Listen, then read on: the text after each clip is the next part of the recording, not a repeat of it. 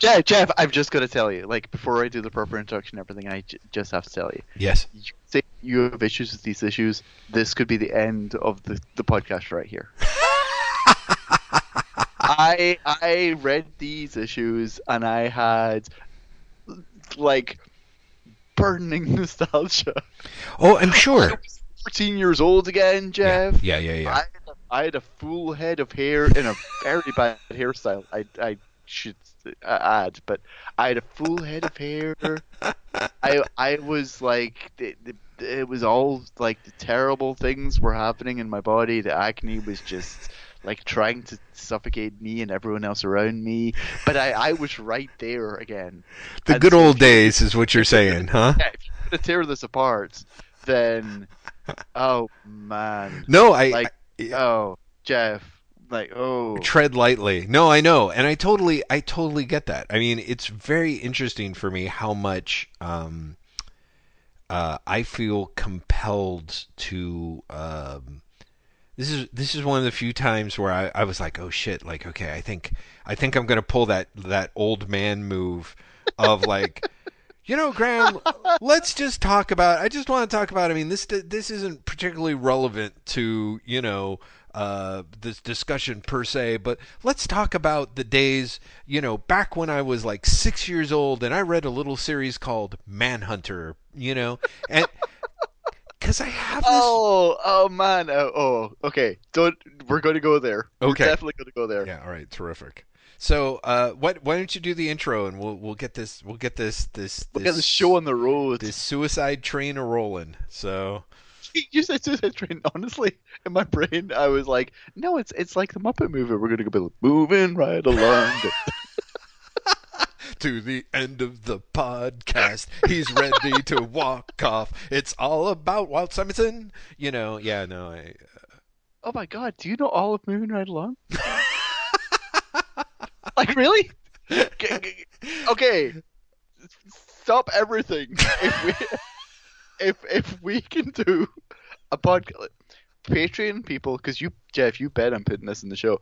Patreon people, please give more money and we'll set a whole new thing where Jeff will just perform songs from the Muppets Oh Jesus. as like a Patreon extra. Yeah. And oh come on, everyone.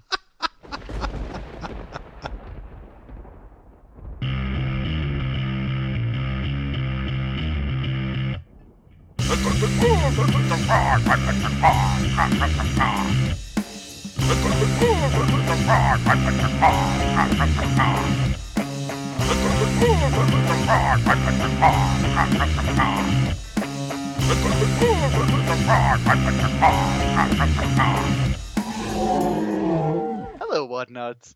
Welcome to Baxter Building, episode 38. I am your Muppet-loving host, Graham McMillan, and with me is my equally Muppet-loving host, Jeff Lester. Hello.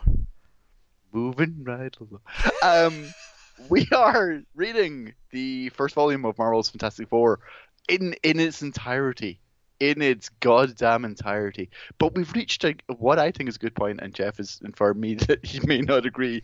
Schism, everyone. The first Walt Simonson issues, we're reading issues 334, Fantastic Four issues 334 through 341 this time around, which is the 3-issue quasi-prologue written by Simonson and drawn by Rich Buckler and Ron Lim, and then the first 5 issues of Simonson as writer, penciler, and inker for his initial issues. Jeff, you didn't like these issues? Though sadly we just left Rhode Island. Bum bum bum. Moving right along. Tuk tuk tuk tuk. No, Graham, I got to tell you. Oh no! If you okay, you have my permission.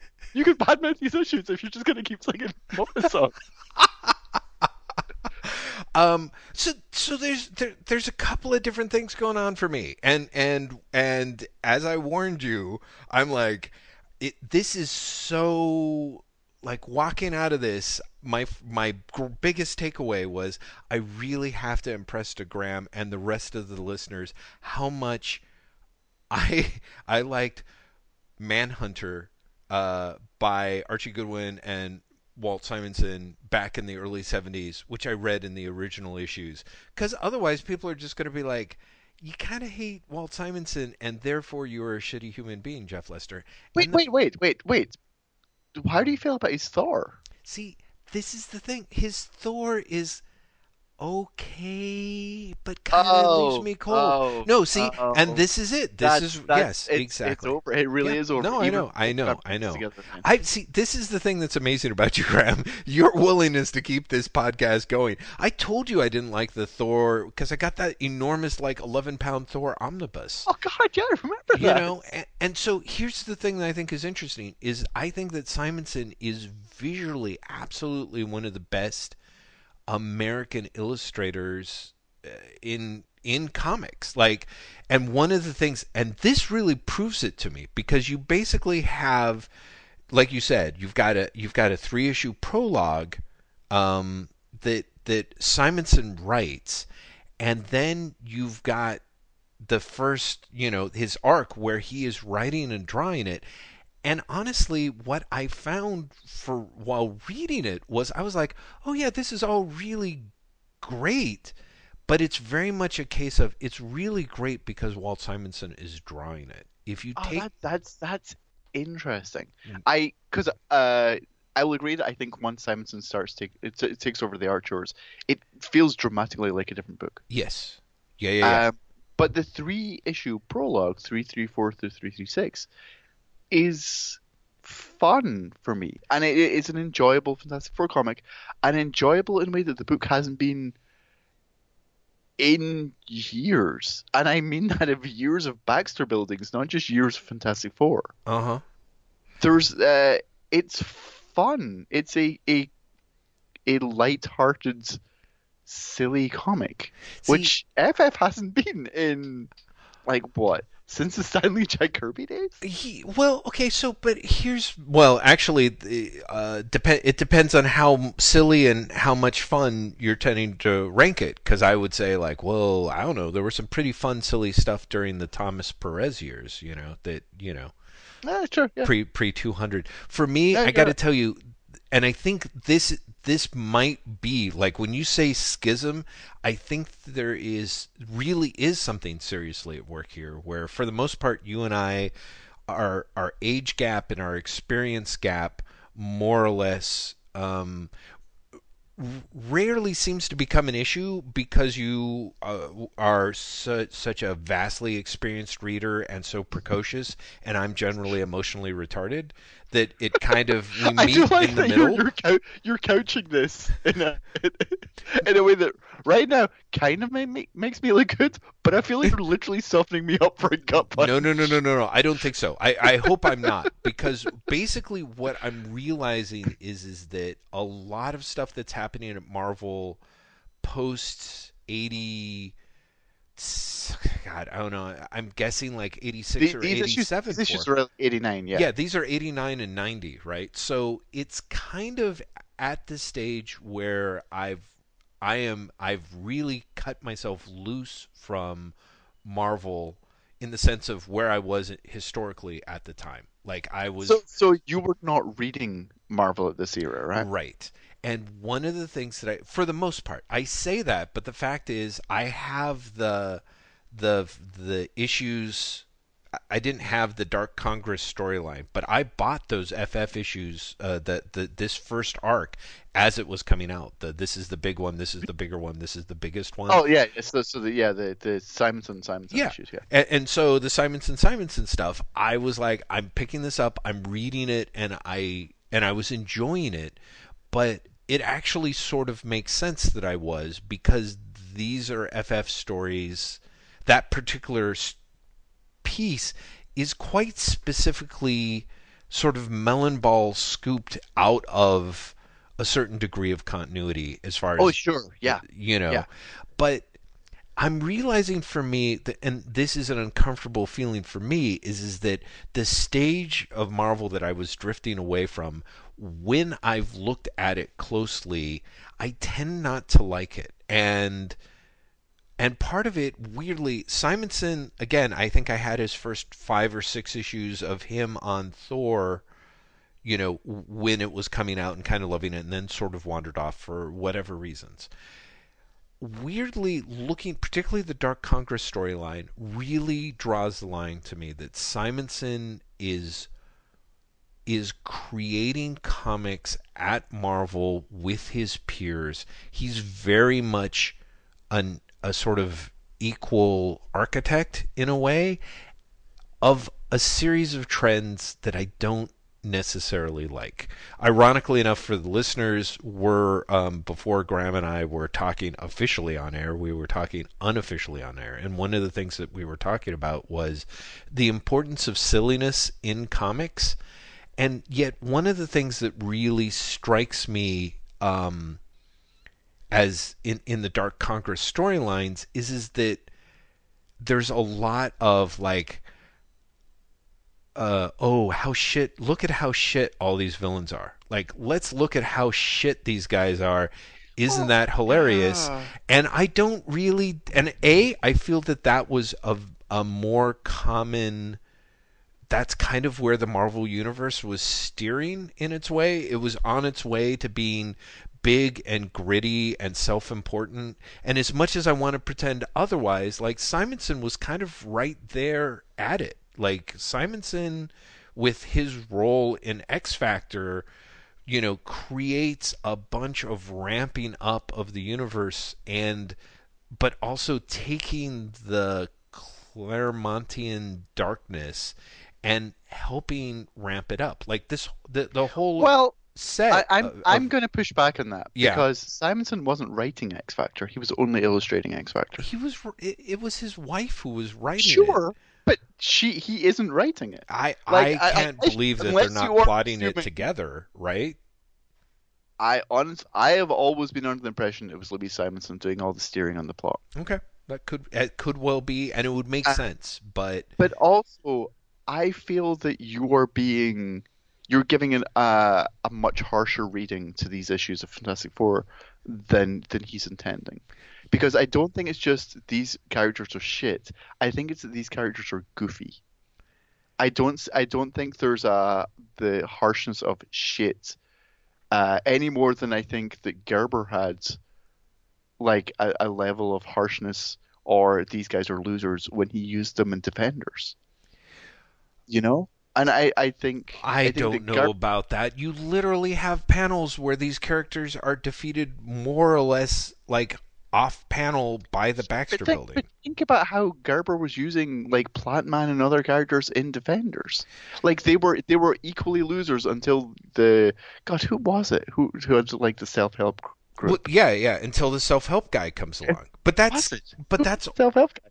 what's that? Oh, Nebulon or Nebula? Nebulon. Nebula, I think. Yeah. But yeah, right.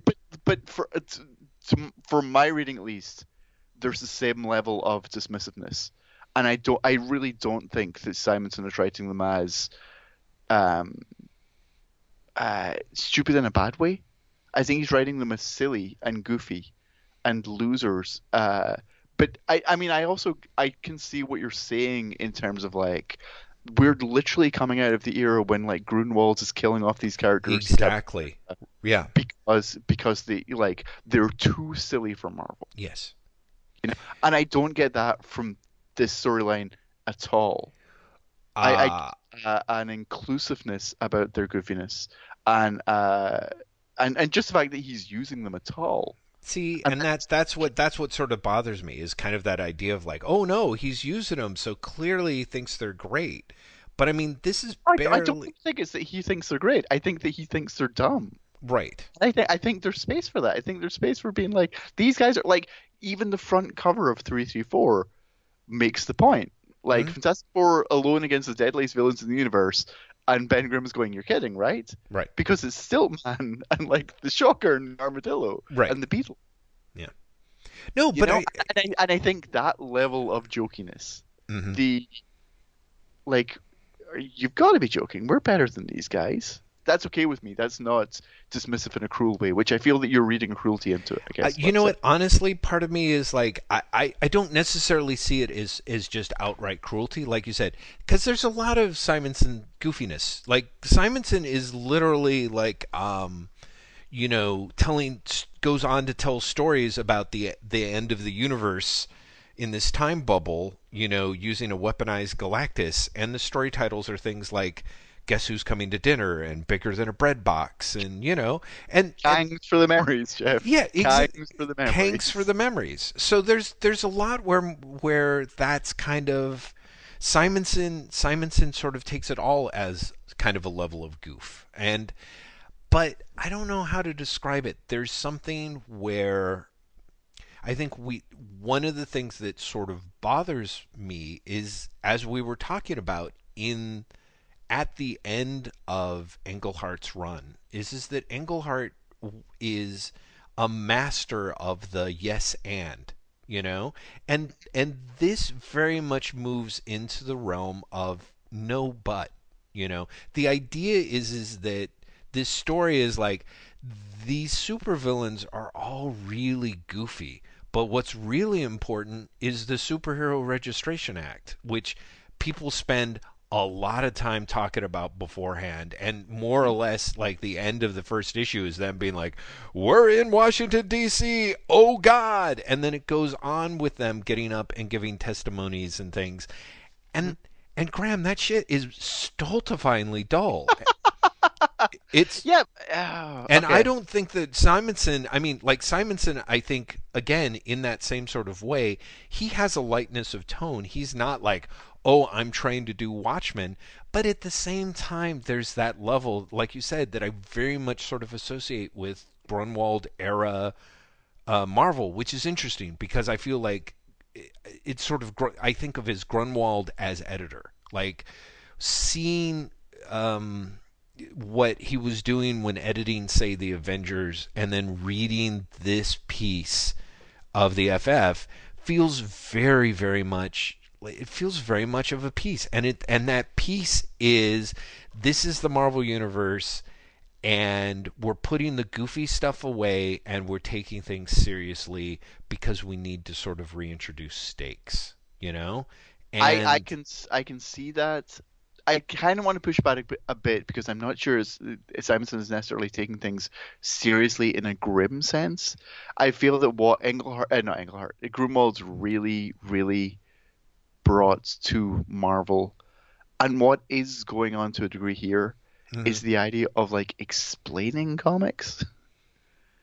Like the Superhero Registration Act is what happens when you overthink superheroes. mhm, And in large part it's like this three-part storyline that he does essentially is filler, because this is essentially three fill-ins before he takes over the book properly. right, um is two parodies of other things happening in Marvel Comics, but even the dual parody mhm, takes the form of, let me explain the joke to you, mhm. which I think is what's triggering your suspicion. Well, 'Cause, I mean, on the one hand, it is like it's an Acts of Vengeance crossover, mhm, but it's also making fun of Acts of Vengeance, mhm, like really clearly. The Acts of Vengeance crossover concept was the superheroes all have to fight a villain they have never fought before. right, Because the villains have all swapped their foes, mhm, with the idea being unfamiliarity will breed victory. mhm, Hence, you get all the D-list villains right. attacking them. But it's also a parody of the Mutant Registration Act stuff that's going on in the X books. Yeah, except it's not. Well, that's just it, because it's not really like, it's not a funny parody. I, I, Like I'm it's a riff on as opposed to a parody, I guess. Well, see, I guess, and I think that's the part that bothers me. Because, I mean, literally, you've got a sequence, like, I was like, oh, yeah, maybe he's trying to be fond of. He has a sequence where the Ramrod pops up, runs, trips, and knocks himself out, you know? And that's. Like, the only way I that I like can. that, damn it! Don't you make fun of it? I What? like the slapstick. See, I'm like, but Graham, there's no way. As someone who actually remembers the again, this is the Ramrod is a character from Gerber's Daredevil stuff, and Gerber is an interesting touchstone to compare in comparison with Simonson in some ways, because I think that Gerber had a not taking things too seriously, and then there's parts where he takes things like very seriously, and And so perhaps part of me is kind of like, oh yeah, Simonson is not taking any of this seriously. He just feels compelled to make it seem like the congressional stuff really is the quote unquote serious stuff. But I mean, even in it, how do I put it? Like there's a sequence in, so I guess for people who are just like, let's have some sort of context. Issue 334, 335 and 336 are the is this opening storyline with art by Rich Buckler, inked by Romeo Tangal in the first two parts, and then it's Ron Lim, inked by Mark DiCarlo in the last part.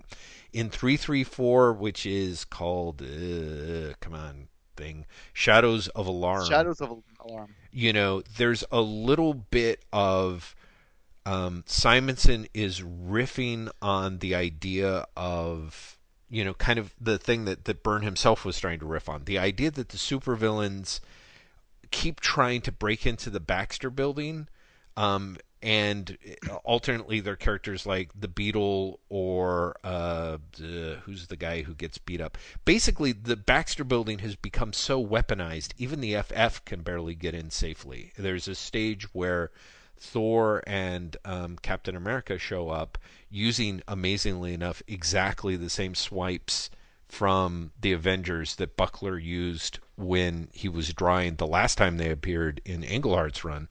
And even they can't get into the Baxter building. And but also the issue starts with Ben and Sharon. Exactly. And that's what I'm saying. Is they can barely get in themselves. You know, it's kind of that thing of like, so the first issue is like they're being attacked. Supervillains are trying to break in, as we've sort of seen as a trope.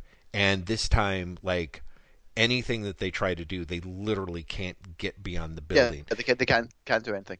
I want to really quickly pause and say, Ben and Sharon not getting in, and that sequence, for my money, sort of pushes back against your idea that Simonson is dismissing the villains, because there is as much slapstick with Ben Grimm as there is with Ramrod later in the series. You know what? He falls on his ass twice. Yes. Like in 2 pages. Yeah, but that's okay. How do I put it? Like, part of me is like, yeah, sure. That's Ben Grimm. The whole like, he's not taking anything that's different from, you know, it's like classic Lee Kirby stuff where like. But that's what I'm saying. I think that's also what Simonson is doing with the villains. I don't think he's doing anything particularly cynical or bad mood or judgmental against the villains. I think he's just going for this like random slapstick sense of humor throughout, and it's just that he's treating the villains with the same lack of respect. Sure. Except then when we get into the Congress stuff, there's barely any slapstick to that. There's a few scenarios. Like there's little bits and pieces that again feel very much in that kind of Grunwaldian Marvel universe of like, oh, kind of like what happens when you take the tropes and you turn them on the head or you play them out like they really happen. And you know, so there's a bit in like 335 where like the FF are in Washington D.C. and they're testifying before Congress, and suddenly an alarm goes off because Apocalypse flying overhead. Yeah, Apocalypse is flying to DC and everyone flips out, and the FF like run out and start changing into their outfits, and then of course he just keeps flying over the Potomac and out to Chesapeake Bay and beyond, and basically just as everyone gets like undressed, they're like, oh shit, okay, well I guess we're going back in. Like that's clever, you know, that part of me is like, and that does sort of have a little bit of the freewheeling tone of, you know, yeah, what happens if supervillains show up and they're not clearly all in your league, you know? Sure, but then you have the like Ramrod shows up and falls over himself and knocks himself out, right? Or you have Plant Man and whatever spiky mutant liberation guy, right, shows up and they run into each other and they defeat each other, yeah, by accident. Like that's the, for me that is not hilarious slapstick, but it's funny slapstick, and it's not like, I don't read ill will into that, and I feel like you are. The ill will is You know, perhaps overstating it. What I see of it is a diminishment. Like it's kind of like, oh, that's great. It's not as bad as like fuck when like Fraction was writing Punisher War Journal and someone he had Valkyrie's horse shot like as a joke. It's not quite a, sure, and it's also not Scourge, where literally characters show up to be shot. yeah, no, exactly. But there is also, again, and I think this is a little bit what I feel of like it still has a subtractive effect for me, I suppose. Like, and I just kind of don't think that it's like you said, you're like, oh, it's charm, but like honestly, I think that's the other thing that's rough for me is I don't really find much of it like that, like you said, the sequence that happens with Plant Man and what's his name is, I love how neither of us can remember his yeah, name. exactly, Batman and Dude. yeah, Batman and guy who's a Captain America villain. right, exactly. That was, I thought that was relatively funny, but like the whole thing with Ramrod, where it's just like, oh, clunk, like you can either think that that's great, and honestly, I think if Simonson was drawing it, it would probably come off as funnier to me. But even the opening sequence that we talk about, where like Ben Grimm does not one but two pratfalls, I'm kind of like, it doesn't really feel funny. It feels like it signifies funny. And I think there's part of me that's like, yeah, this stuff is not, like you said, it's not knee slapping slapstick. I just kind of Oh feel yeah, like, no, it's not. It's raise a smile as opposed to make you laugh. right, And I say this as someone who really likes Simonson's writing. Simonson for me is always someone who makes me smile as opposed to makes me laugh. right. Simonson's sense of humor is that, Hmm. and I don't wish to defend these three issues as like Simonson's best writing ever because they're not. It's three issues of filler. It genuinely is. Right. But even when like I think that Simonson's like I think Thor is a very funny comic. I Hmm. think his Orion is a very funny comic. Hmm. But even then, it's funny in a way that makes me smile Right. as opposed to in a way that makes me laugh. Yeah, I just think that part of me is like when you deal with a Walt Simonson comic, for me, one of the things that I really become aware of is that Walt Simonson, the writer, has always, when he has the incredible backup in his pocket of he's being drawn by one of the best artists in the world, Walt Simonson, he's on better, stronger footing. But I kind of feel like these issues, to me, honestly, I'm like the prelude issues. There's just something that I just find kind of negative and unpleasant, and in an upbeat kind of way. But like, I went back and I read the two issues because once you get through the Dark Congress issues, you get to the Simonson writing and drawing, and that second storyline is tied into the storyline that he started over in Avengers. The idea that there is this time bubble that covers a 15-year span that no one can get into, where the ultimate weapon is being built and is being unleashed. And I went back and read issues 296 and 297 of the Avengers, which Simonson is writing. Hmm. And again, not drawing, and those issues are pretty negative. Like, I just mean, they're just, I'm kind of reading them and it's kind of like there's fun science fiction stuff and there's some beautiful, great, goofy dialogue. When people are yelling things going through the time stream, that's really is truly enjoyable, like is truly knowledgeable and fun. But the whole gist in issues Avengers issue 296 and 297 is that, I guess, the other Nebula, Thanos' granddaughter, has mind conquered the Avengers, and so they're all shits, and the process of them trying to break in through the time barrier while being mind controlled by Nebula, who is a shit. And meanwhile, you've got all these Kangs who are kind of also turds who are trying to throw off her plans and break in. And like Kangs are dying left and right.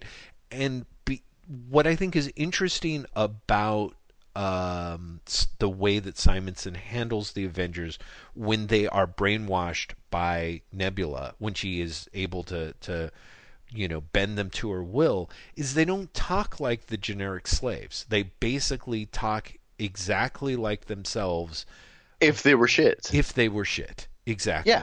And Simonson sort of leaves it kind of in the air of, he because he underplays it, there is a little bit of the characters come off as a little seamier, you know what I mean, than they should. And when Simonson returns to the storyline and the FF recruit Thor and Iron Man, and they take on the time bubble with Rosebud 2, the super time sled, like, it's so graphically engaging and terrific that it's really easy to get to forget that the stakes are kind of amorphous and kind of poorly defined, and also, again, you've got a character who literally is taken over by Nebula and is suddenly acting like a big old turd.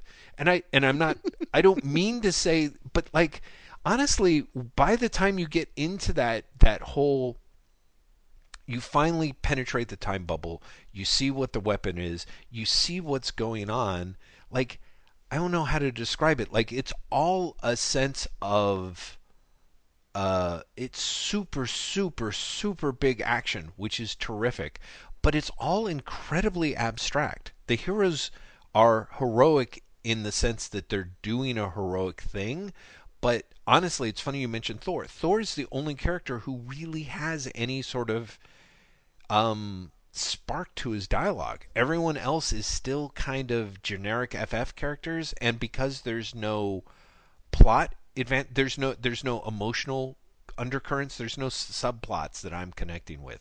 Literally, it's all what's happening on the page is what's happening in real time, and so you get something that's kind of, I mean, because it's being illustrated by Walt Simonson, it's like, Jesus, isn't that enough? And the answer is, it absolutely is.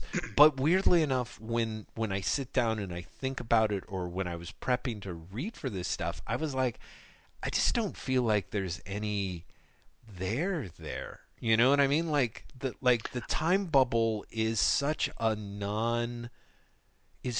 dramatic, inherently uninteresting idea once you take away the stakes of it.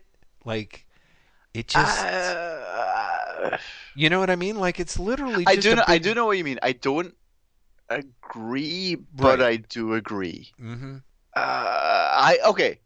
Let's get through 336 first, and then we'll actually get into the time bubble storyline, and I'll get more into it. Okay. Because I actually completely agree that Simonson writing mixed with Simonson art is a drastically different beast Yeah. than Simonson writing on his own, Yeah. and is a drastically more satisfying beast. Mm-hmm.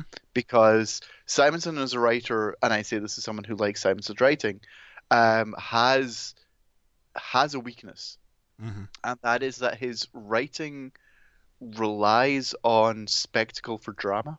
Mm. And when he's drawn by Buckler or Ron Lim, as he is in the three preview issues, Mm-hmm. they don't provide the same drama at all. And Simon's also writing something that is like much lower stakes. As you said, 335 and 336 are essentially, it's the FF in Congress. Mm-hmm. You know, like the cliffhanger at the end of 335 is, oh, are the FF like making villains mad? Mm-hmm. You know, that's not a like, that's almost an anti-cliffhanger. That's an Right. uncliffhanger. Right. Especially because you as the reader knows that they're not. Mhm. You know, like it's the most weird cliffhanger. And so Simonson, as an artist, because of Simonson's visual sense, brings a scale and a sense of danger to the writing that other artists don't, and arguably couldn't. So Well- I'll agree that Simonson writing solo as opposed to Simonson writing and drawing is a very different thing. It could be, because I do want to at least open up the possibility that Simonson, and this is in part, something that I thought of based on his collaborator, but the first two issues is the FF with shit happening, and it's drawn by Rich Buckler. And honestly, what it kind of reminds me of is Peter David comics from the same time. Like Peter David was doing stuff in Spider-Man that is basically like, look at this character. This character is incredibly goofy. Here's some stuff that I'm playing, and I'm clearly playing for slapstick. Here's the in-jokes that I'm working for the in-jokes. And then here's the serious stuff that I'm doing with Talking Heads that's very serious stuff with Talking Heads. Because honestly, looking at a lot of Dark Congress, the 334 through 336, part of me is like, I can't imagine that Simonson, if he was drawing this stuff, the layouts would be dynamic. There would be an actual cartooniness to the characters. Honestly, I can't imagine Simonson would draw this story. Of course not. I don't think that he would. And so literally the last 5 or 6 pages of 336 that feel like they're literally torn from a different comic have a lot more vigor to them. And part of me is like, yeah, Ron Lim is finally, you can see him being like, oh, thank Christ, I get to draw the FF. I get to draw the super adaptoid version of the FF. I get to draw Doctor Doom. Like, all of a sudden, this stuff does pick up. And maybe part of that's just like Ron Lim is finally in a superhero comic artist's wheelhouse, which is having to draw fight scenes. But it really has a lot of juice to it in such a weird, strange epilogue way to what was several issues of, again, I think like you said, I think it's supposed to be dry humor, and I think the dry humor is supposed to be affectionate.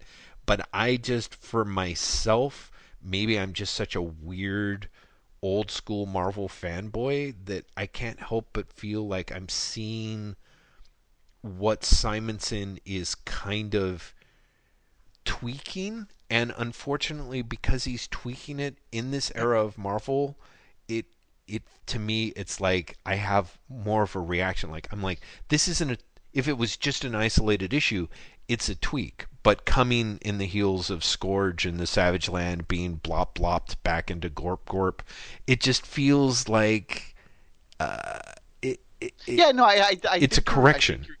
I think you're giving it lots of weight that it doesn't necessarily have. For those following along without following along at home, the short version of the 3-part story is the FF goes to Congress to argue against the Superhero Registration Act.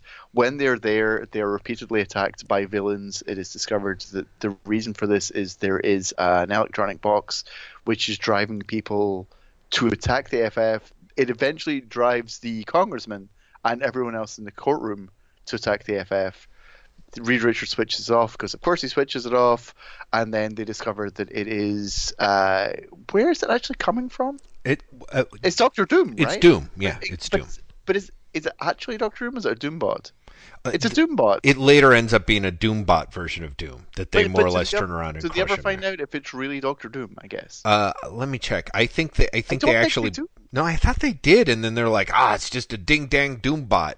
Oh,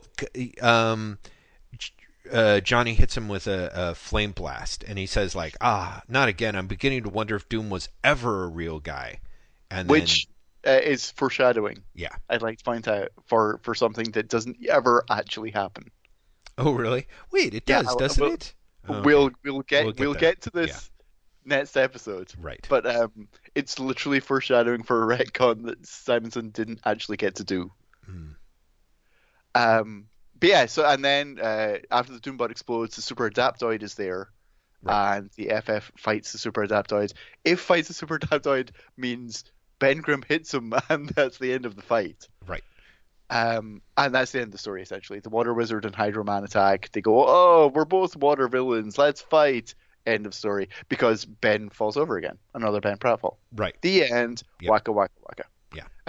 I, for some reason, felt that we should actually do a plot summary for these 3 issues. No, instead of it's just good. Like weirdly talking around them. Yeah. No, I started to do it, and then got into, of course, distracted and by my own tendencies to rant. So that leads us into the second storyline, which spans from 337 to 341. I mean, just look at the cover of 337. Hmm. It looks great. Yeah. There's nothing about that that doesn't make you go, I want to read that comic, with the exception of one thing, Jeff. No, in all seriousness, it actually annoys me that Reed and Sue aren't smiling. Oh, that's really funny.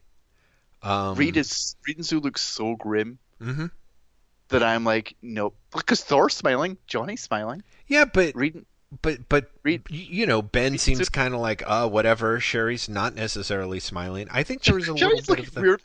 Sherry's looking weirdly grumpy. yeah, It's kind of funny. exactly, exactly. So, yeah, I mean, which I get because it really is issue like just right from the cover on.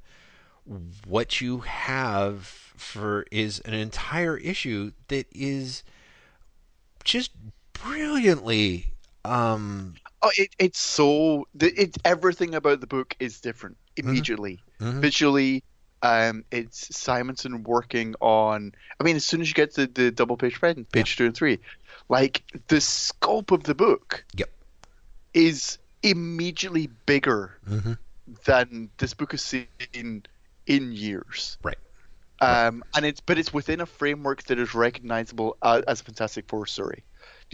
Reed talks about that essentially this is an offshoot of the Radical Cube, which is how they discovered the Negative Zone. right, And it's instead, he's investigating a threat to time itself, mhm, which feels like a Fantastic Four idea. yeah, yeah. And this is me pushing back against the idea of like the time bubble is an inherently boring idea. I don't think it is. I think it's an interesting idea. I think the execution ultimately is boring. See, I feel it. I'm like, Graham, I think you've got that entirely backwards. The thing that's amazing about it is that the execution is so remarkable with the sky sled. I mean, even No, the no, no, double yeah. page spread on page 2 or 3, where it's Oh no, no. just I yeah, agree with you in terms of this issue. hmm, I mean overall, the idea of there is a period of time that is locked, yeah, and no one knows what is happening, and it is making time travel difficult because it is leaching out, hmm, and it is therefore a problem to be solved. hmm, I think is ripe with story potential. yeah, I think what Simonson does with it over the next few issues, it progressively gets less interesting. yeah. Yeah, I'm curious about. I agree, and part of me is very much that's kind of again the idea of the time bubble. What's happening in the time bubble? The basically that you've got the celestial version of Cthulhu as the bad guy behind it is all wonderful in scope. And honestly, one of the things that I think is interesting to me is how much Simonson is doing. It almost feels like he's taking because there's specific references I feel to Burns' run on the FF and of course Lee and Kirby's run on the FF, and Hmm. he is I think trying to tell a story that is influenced by those, and is clearly different. But there's a lot in these stories in these issues that I feel perhaps to its detriment is Simonson trying to write an FF story that is worthy of the John Byrne FF. That is something that Byrne would be like, oh, this is great. I wish I'd thought of this. And it just takes a lot of that sort of spectacle. And while the spectacle works, it's pretty great. But at the same time, there's such a level of everything that Simonson doesn't want to really deal with in this story, which sort of makes sense to me, is kind of again as a I would not have the patience for it if it was any other writer being drawn by any other artist. Mm. It's interesting because like you keep referencing Byrne, and I don't get Byrne from this. Oh, really? Yeah, like very much so. Mm. This almost reads as a rejection of Byrne's FF for me.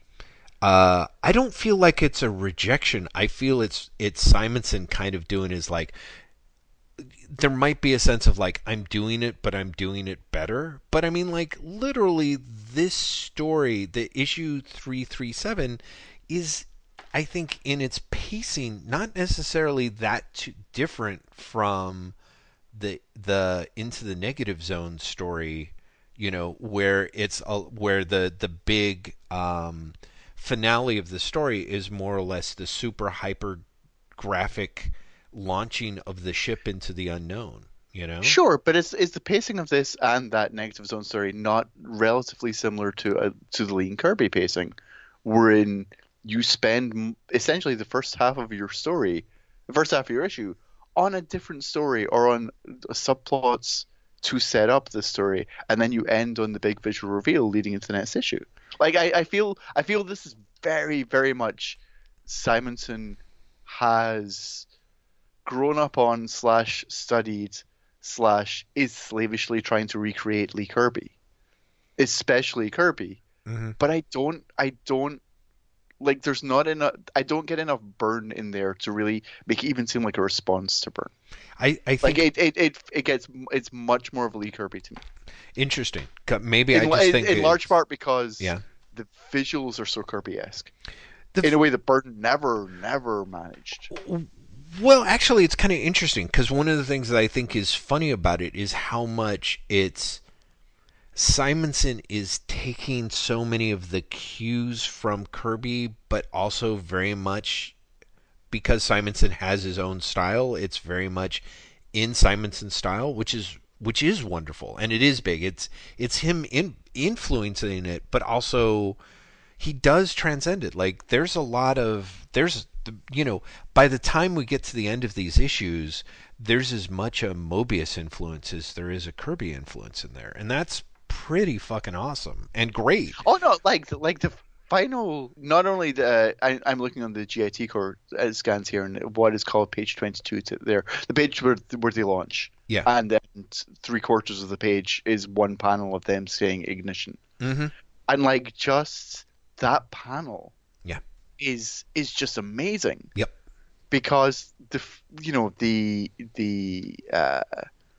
literal figurative, the literal figures in there Mm-hmm. are such a minor element of that panel. Yeah, absolutely. And the panel's really about the graphic elements, Mm-hmm. and even more so 2 pages from then, Mm-hmm. as they head to the inside the bubble, and even more so on the last page of the Yep. comic. Exactly. It's moving into abstraction in this amazing way. Yeah. No, absolutely. And I think to me, there's that sense of, but like, in just a few issues from now, there's a sequence where they're basically circling the event horizon of a black hole, and suddenly it's all dark. So you just literally have the word balloon placement. Part of me is like, it only goes on for a page, but part of me is like, I really feel like you don't think that Simonson wasn't Byrne riffing at that particular point. Like, there's a lot of points. The fact that Galactus ends up being, such an important engine of it. And they literally have the characters, like someone says, like, Reed, you totally said that you saved this guy's life, and like all lives were important, and now here he is about to destroy the universe. Isn't that kind of ironic? And Reed basically kind of says, like, well, altruism, there were some mistakes made, basically. Like that's Mm-hmm. that's hard not for me not to be like, yeah, he's definitely, there's not a lot of Simonson being like, yeah, I'm really picking up the reins from where Englehart dropped them. To me, it's very much this idea of like, you've got Gladiator. Here's Gladiator doing all of his Superman poses and saying up and away. Here's Galactus at the center of the universe, more or less ready to devour everything. A weaponized Galactus. All of that stuff is very much, and to me, it's that idea of like, and it's Byrne because it also is kind of super boring, and so maybe that's the through line that like I'm sort of but I really do. There's part of me where I'm like, yeah, these graphics are amazing, and then you read the issues, I'm like, really? Death said? Well, Okay, Hey, back the fuck off, Death said. Um, no, but this is kind of what I was meaning when I said that, the idea is great and the execution is lacking, Right. because it really does. It's a story that lasts 5 issues, and there's maybe 3 issues of story in it. Hmm. And it comes into more and more weird, unnecessary complications. Yeah. We'll get to those soon enough, but I overall I see this more as Simonson trying to, as he did on Thor, recreate or create his version of Lee and Kirby. I don't see it as an explicit response to Byrne. Mm. I Um, definitely think Lee I, and Kirby are in there, but I think that I think there's way more than there's at the very least a tip of the hat, if not an outright like, oh boy, I can't wait to, it's like I can't wait till John calls me when he sees this page kind of thing. So that's fine. It's a very picayune point. So I don't really want to sacrifice there's plenty of other things for us to argue about. Let's put it that way. we could disagree on lots of other things. Yeah, exactly. The rough plot of 337 is there is a room in the Baxter Building where it's called the Radical Dodecahedron, Yeah, yeah. which is wonderful. It is exploring this bubble in time where, as Jeff said, there's 15 years in time which are closed off that people cannot enter. And there is an ultimate weapon being built there, which we know from Simonson's very brief Avengers run. Mm-hmm. And Reed, who joined the Avengers just after that storyline, has been quietly investigating, because of course he is. It's Reed. Mm-hmm. Something is going on. The Radical D, as they call it. I love that they call it the Radical D. Is under attack, it seems, Mm-hmm. because the time bubble is moving. The time bubble is growing, and so the FF decide that they are going to have to go and investigate.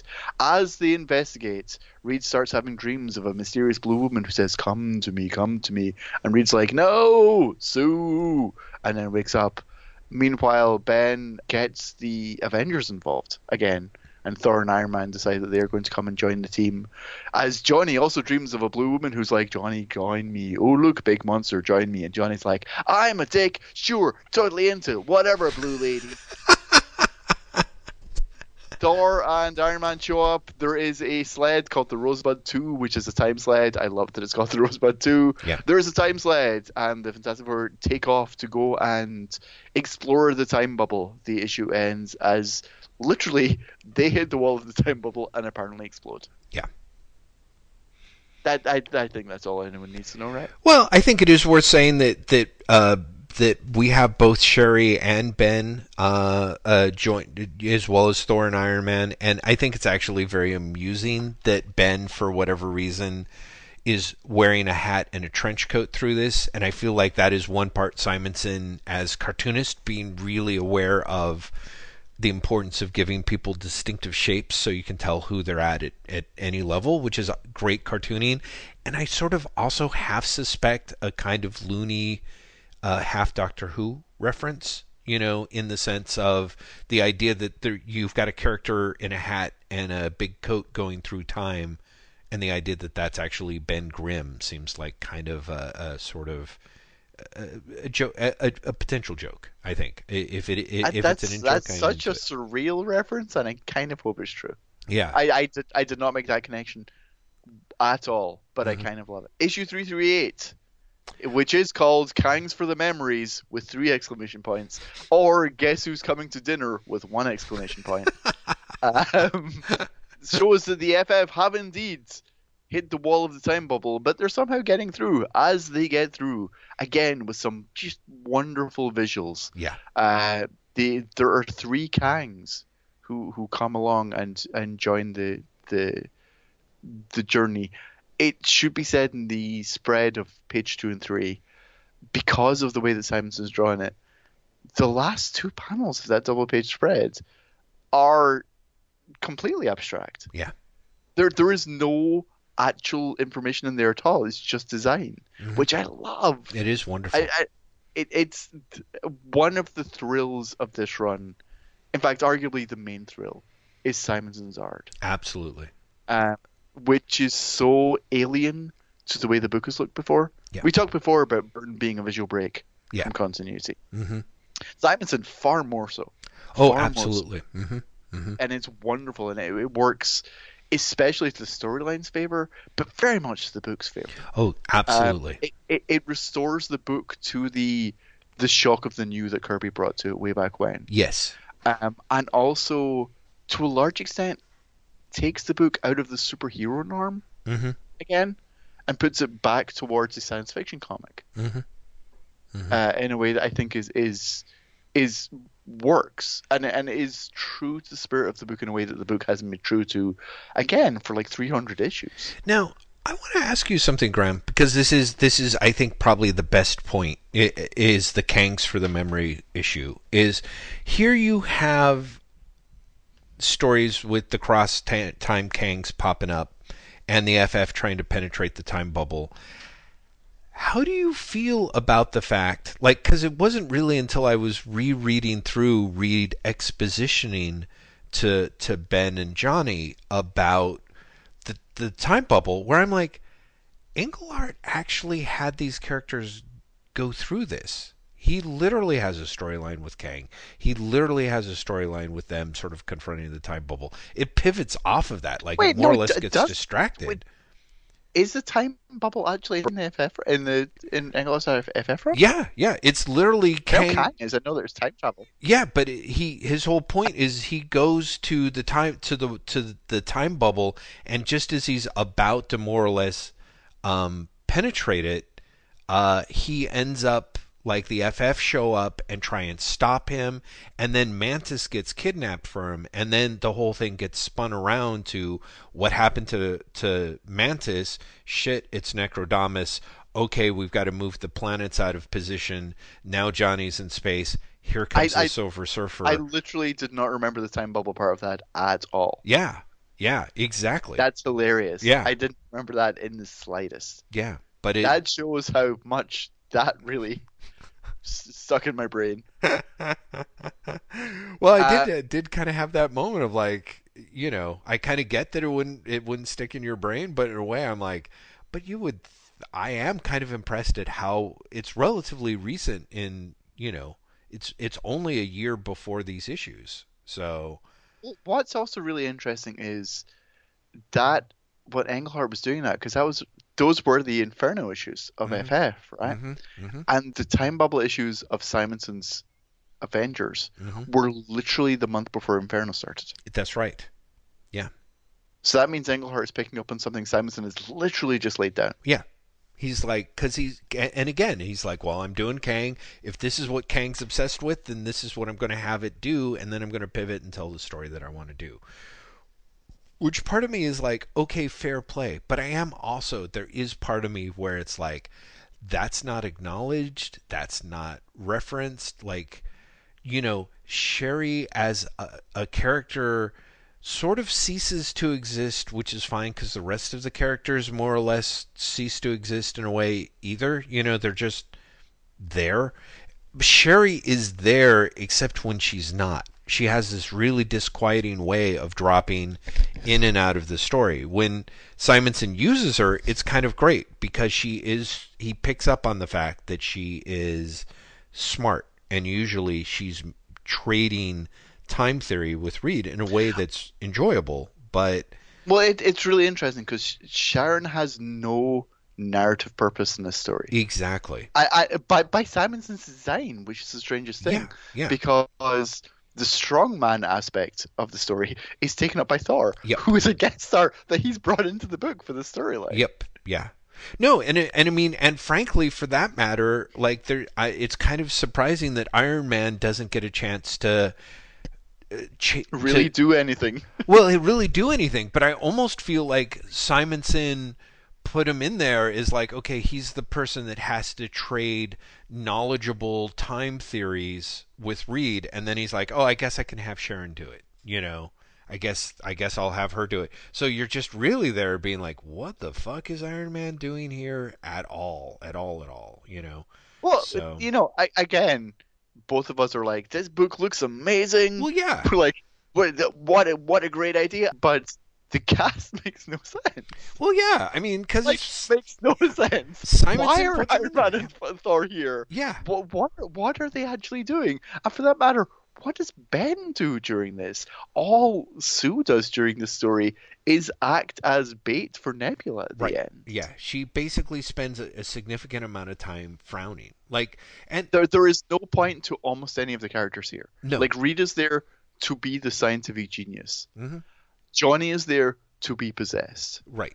And that's kind of it. Well, see, and that's kind of it. It really is sort of, and there's something both good and bad in it. In a way, Simonson is kind of doing, like this is a quote, this is a great Walt Simonson comic, in that it's like Simonson getting to take the idea of the FF and tell a story that is his version of an FF story, but it really says something very telling how little the FF are a part of that Yeah, in it's this. this is again for a story we both say that we like. This is not a Fantastic Four story. Well, yeah, it really isn't, and I think that that's fascinating. Like in that sense, like Simonson is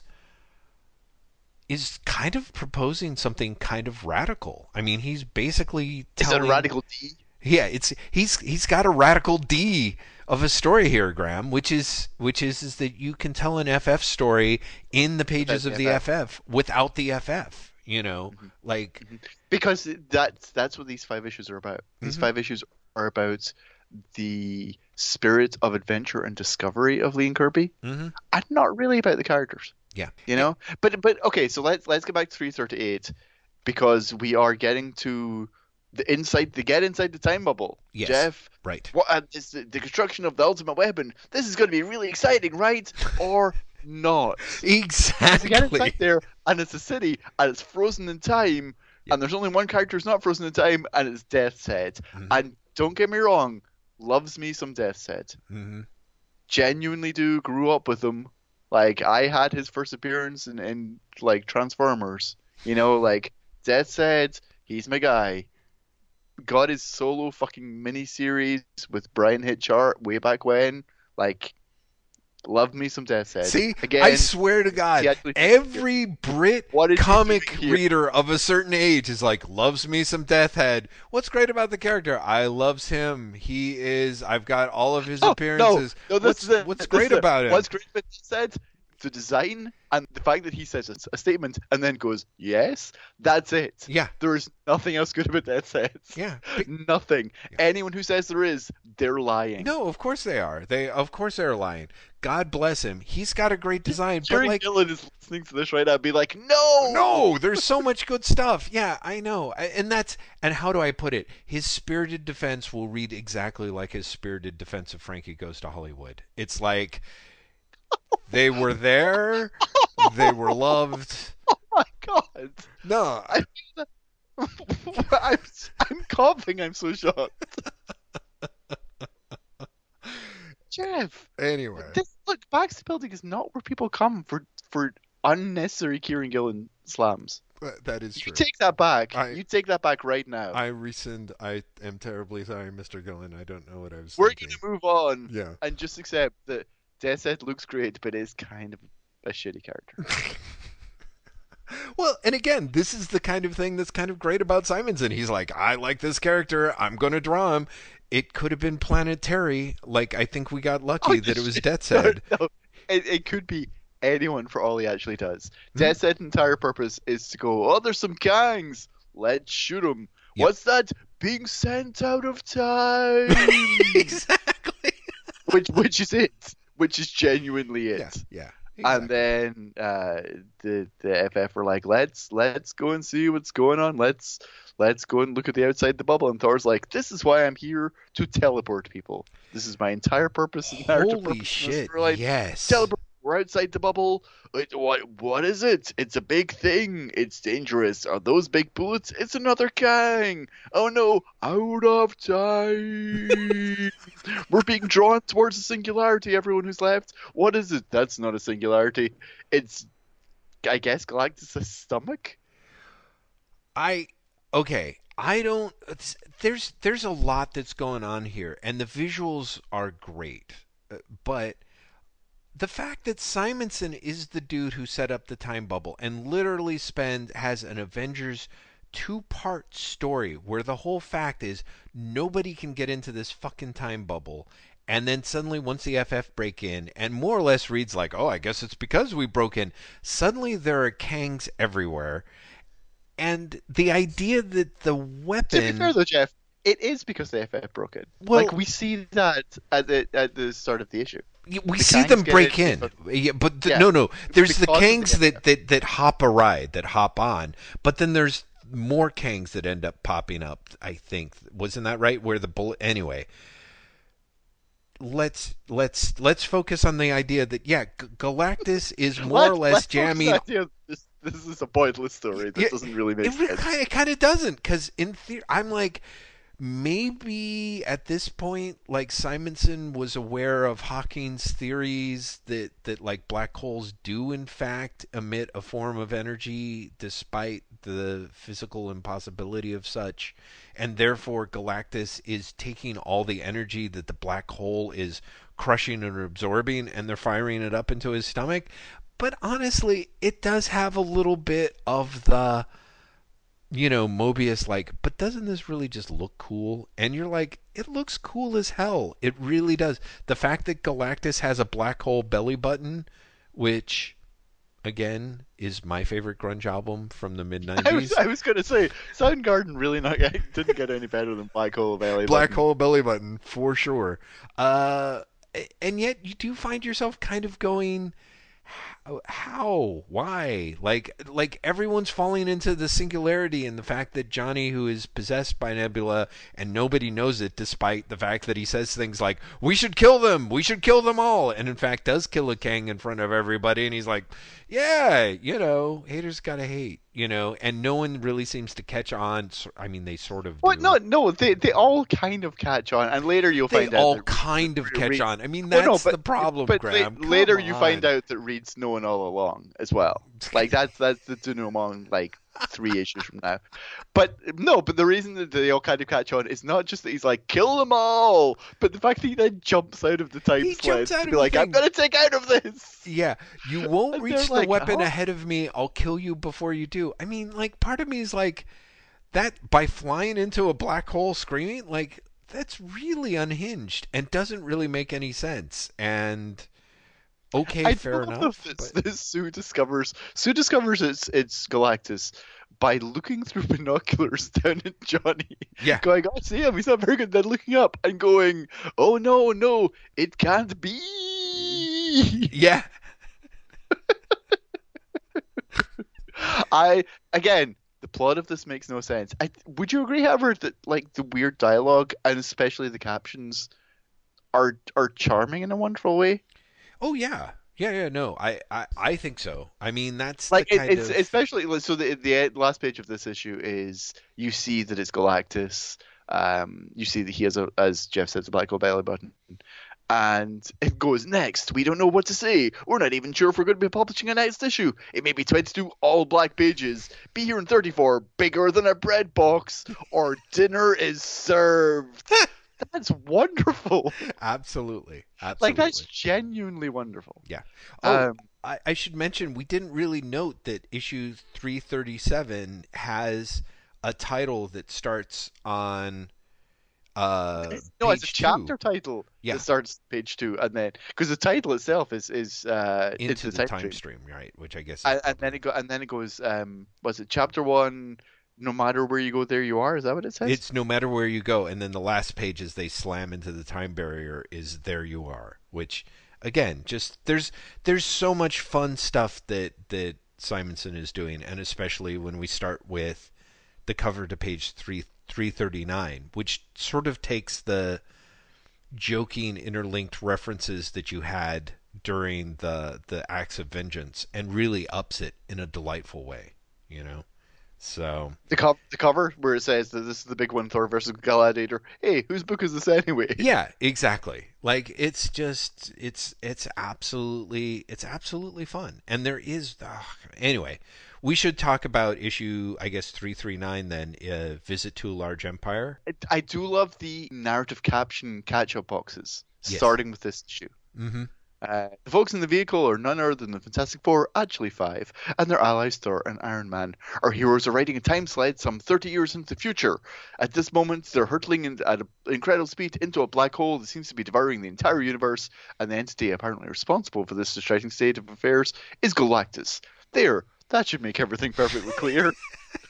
I, there's that level of humor, which actually ties back to what I like the level of humor I think he was trying to display in the three-parter at the start of this Mhm. episode. Mhm. Yeah. But again, there's something about the Simonson art and this story in general, which I think ties into Simonson's art in that I think it's the sort of thing he wants to draw, Mhm. which is big, overblown, overwhelming, Right.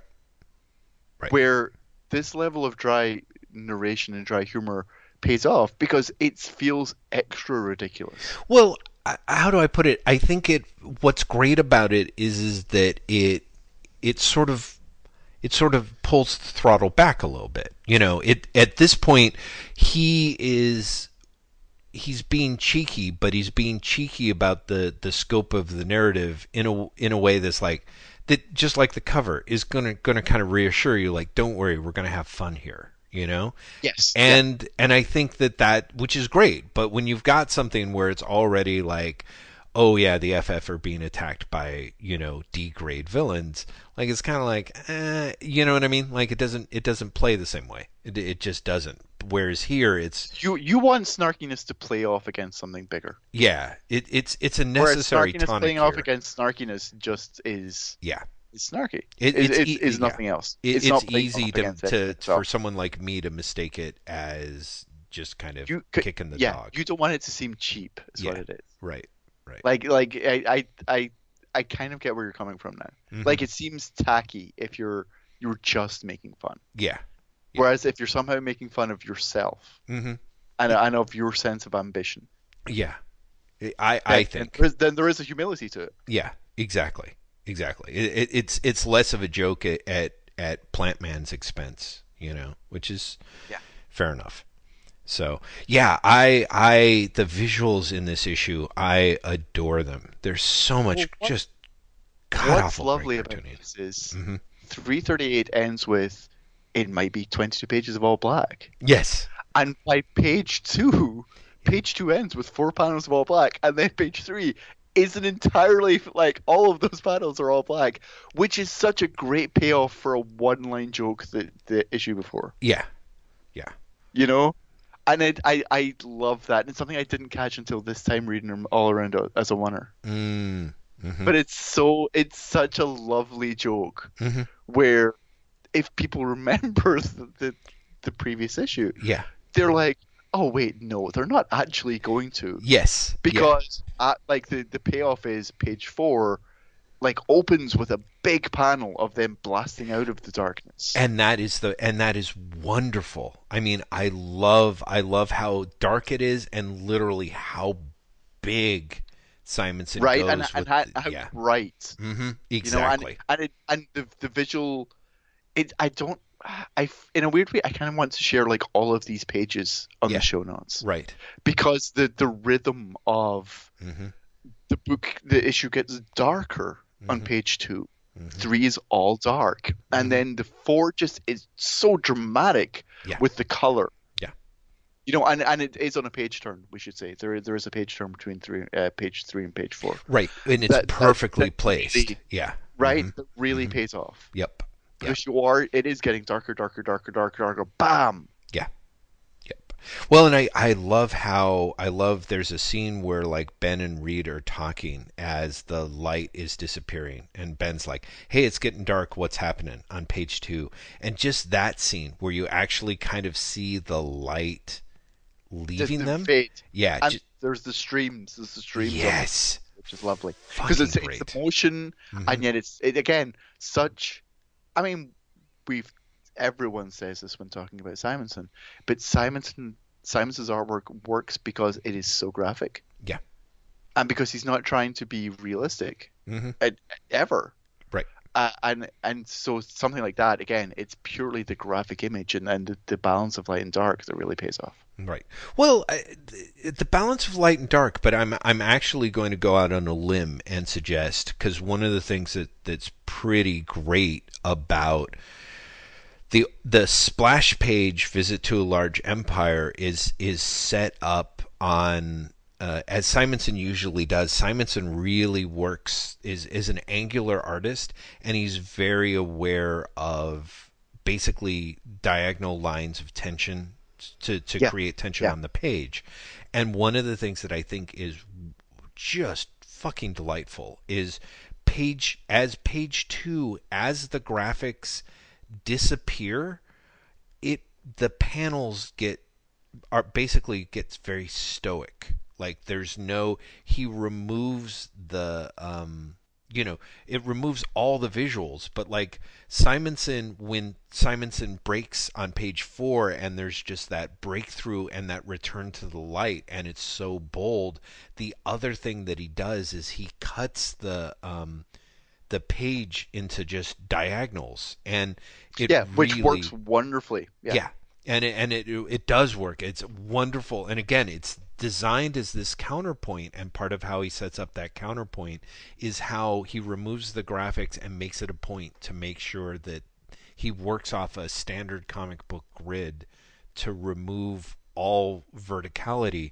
So the shock of when the lights come back on has as much to do with that skewed perspective, and it's brilliant. Like it really is. It's a genuine burst of energy in that way that is just genius. There's so much excellent, just world class cartooning going on in this issue. It just Mhm. doesn't stop.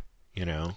Can I draw your attention to one of the and I'm going to be very mean about the writing very Mm-hmm. briefly. I want to draw your attention to something I really like about the writing in this Mm-hmm. issue, which is on page, I think it's I guess it's page 5 Mm-hmm. of the story. Um, Simonson just outright reveals Johnny's possessed by Nebula, Mm-hmm. and it's not a surprise, which I love. Like it's not, there's no grand reveal. Mm-hmm. He literally just like cuts to Johnny slash Nebula thinking, "Oh, I can't reveal that I'm possessing Johnny," Mm-hmm. in such a matter of fact way, which I really appreciate Mm-hmm. because that hasn't been revealed at any point earlier in the story. To anyone paying attention, we knew, Right. but there's been at no point up to this point has it been revealed that Nebula is possessing Johnny, and then it's revealed in this entirely matter of fact way, Mm-hmm. which I love. I really appreciate it because it's basically just saying you all got that right. Right. Yes. No. Agreed. I think there is something to that is a little bit There's of there's yeah. it's treating the readers with such respect because it's really just like I just want to make sure you all got it. Right. Where it's like we showed you that a mysterious blue woman was fucking with Johnny's head. Right. We showed you that the same mysterious blue woman wanted to attack the FF, and then Johnny started. Yeah, first of all he screamed, then he started acting out of character. Mm-hmm. So you all get that she's possessing him, right? Mm-hmm. And I love we've all read the same comics. We're on the same page here, right? Of it all. Yeah. I again. I think that I I think that is the best way to look at it. I Well, and that's the nicest thing I'm going to say about the writing of this issue, because the rest of the writing in this issue, and in fact, the entire plot of this feels like a side quest that came from nowhere because Simonson is like, I don't have any idea where to take the story. right. So, all of a sudden they're like, we've escaped Galactus. Let's go to the Shi'ar Empire because they're probably building weapons right now, See- but they'll be frozen as well. Right. And it's like, what? Yeah. Why are we doing this? Yeah. Yep. No, to me that absolutely has that same feeling of, again, part of me is like, it feels somewhere between a Byrne turn and an Englehart turn. where it's just literally But like, it's Engelhartian insofar as like it's kind of tying in with like obscure X-Men continuity. right. But like it's the obscure X-Men continuity that isn't even real continuity because it's basically like the Shi'ar always seemed like they'd probably be in a fight 30 years from now, right? Hmm. So they're probably in a war 30 years from now. Right. Right. Eh, Yeah. Right. it really, but this along with last issue with Deathhead's appearance again, I love Deathhead, but I can't disagree with you that much that his appearance here is like what the fuck, Yeah. that you're like 3 issues into the story, and for the second issue in a row, you're like, what is this story? Yeah. Exactly. Like, what is actually happening here? Right. And and so there is something here that's kind of it just it feels it despite the fact that it's like so this is the absolute biggest story ever and they've got to, defeat this thing. It feels weirdly weightless. It feels weirdly stakeless. And part of that is the idea that they're sort of, they're kind of like, oh, the Shi'ar, what the hell are they doing? Well, we conveniently have Thor who can like transport us through space instantly. And then we also have, a convenient time blorp such that nobody will absolutely interrupt us. And Apart from the one guy who can totally interrupt us. exactly. Yeah. Yeah. So, but it's a weirdly half-assed plan. Like, and it reads weirdly half-assed, and which again is part of me where I'm like, yeah, I want to be generous and be like, yeah, Simon's like, we've all read the same comics, but he's being like, he's really, you're like, he's not underestimating the reader's intelligence. I'm like, or the alternative. So there is something that's like he's basically doing the Simonson version of the Kirby-esque sense of wonder and bigness, and which is right down to like, okay, now I'm going to have Thor fight Gladiator for like a number of pages, and it's like there is a way in which I'm like, yeah, because that looked great. Like Well, there that's is just it. the. Again, Mhm. visually and in terms of like visual and narrative momentum on the page, Mhm. you're totally sucked along Yeah. because Simonson is such a dynamic artist. Mhm. You're like, yes, fucking punch each other. Yeah. Yes, Right. like use your hammer. You use your Thanos vision or whatever the fuck it is. Yeah. Exactly. Um, but it then the fight stops and you're like, but wait, Mhm. like what are you all doing? Right. Like you and I have read these issues multiple times now. Mhm. Okay, what is Reed's plan actually at this point in the story? Right. I Like, mean, is his plan? Because the best I can get it is his plan is somehow let's go and find lots of alien technology, then use that alien technology to build Galactus bombs. right.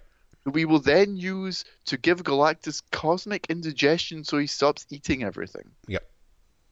Is that it? I mean, it basically is. It's basically like here's this super battleground, and Iron Man says something. These weapons look to be capable of releasing the total binding energy of atoms. If that's true, they may even hurt Galactus. That's a pretty thin string to hang, a plan of attack on when you're basically running out of time. It seems really crazy that because again, you do get a sense that the plan is such that it's kind of like this is what Simonson wants to draw, and if he's going to figure out a way to make that sort of excuse for it, I mean, it's just it's weird stuff, you know. Well, yeah, and again, it all looks amazing. You get like an armada of Shi'ar ships attacking like Galactus's black hole sphere, and it looks wonderful. But there's narrative problems. Like Hmm. we see Johnny slash Nebula sabotaging Gladiator's ship. Hmm.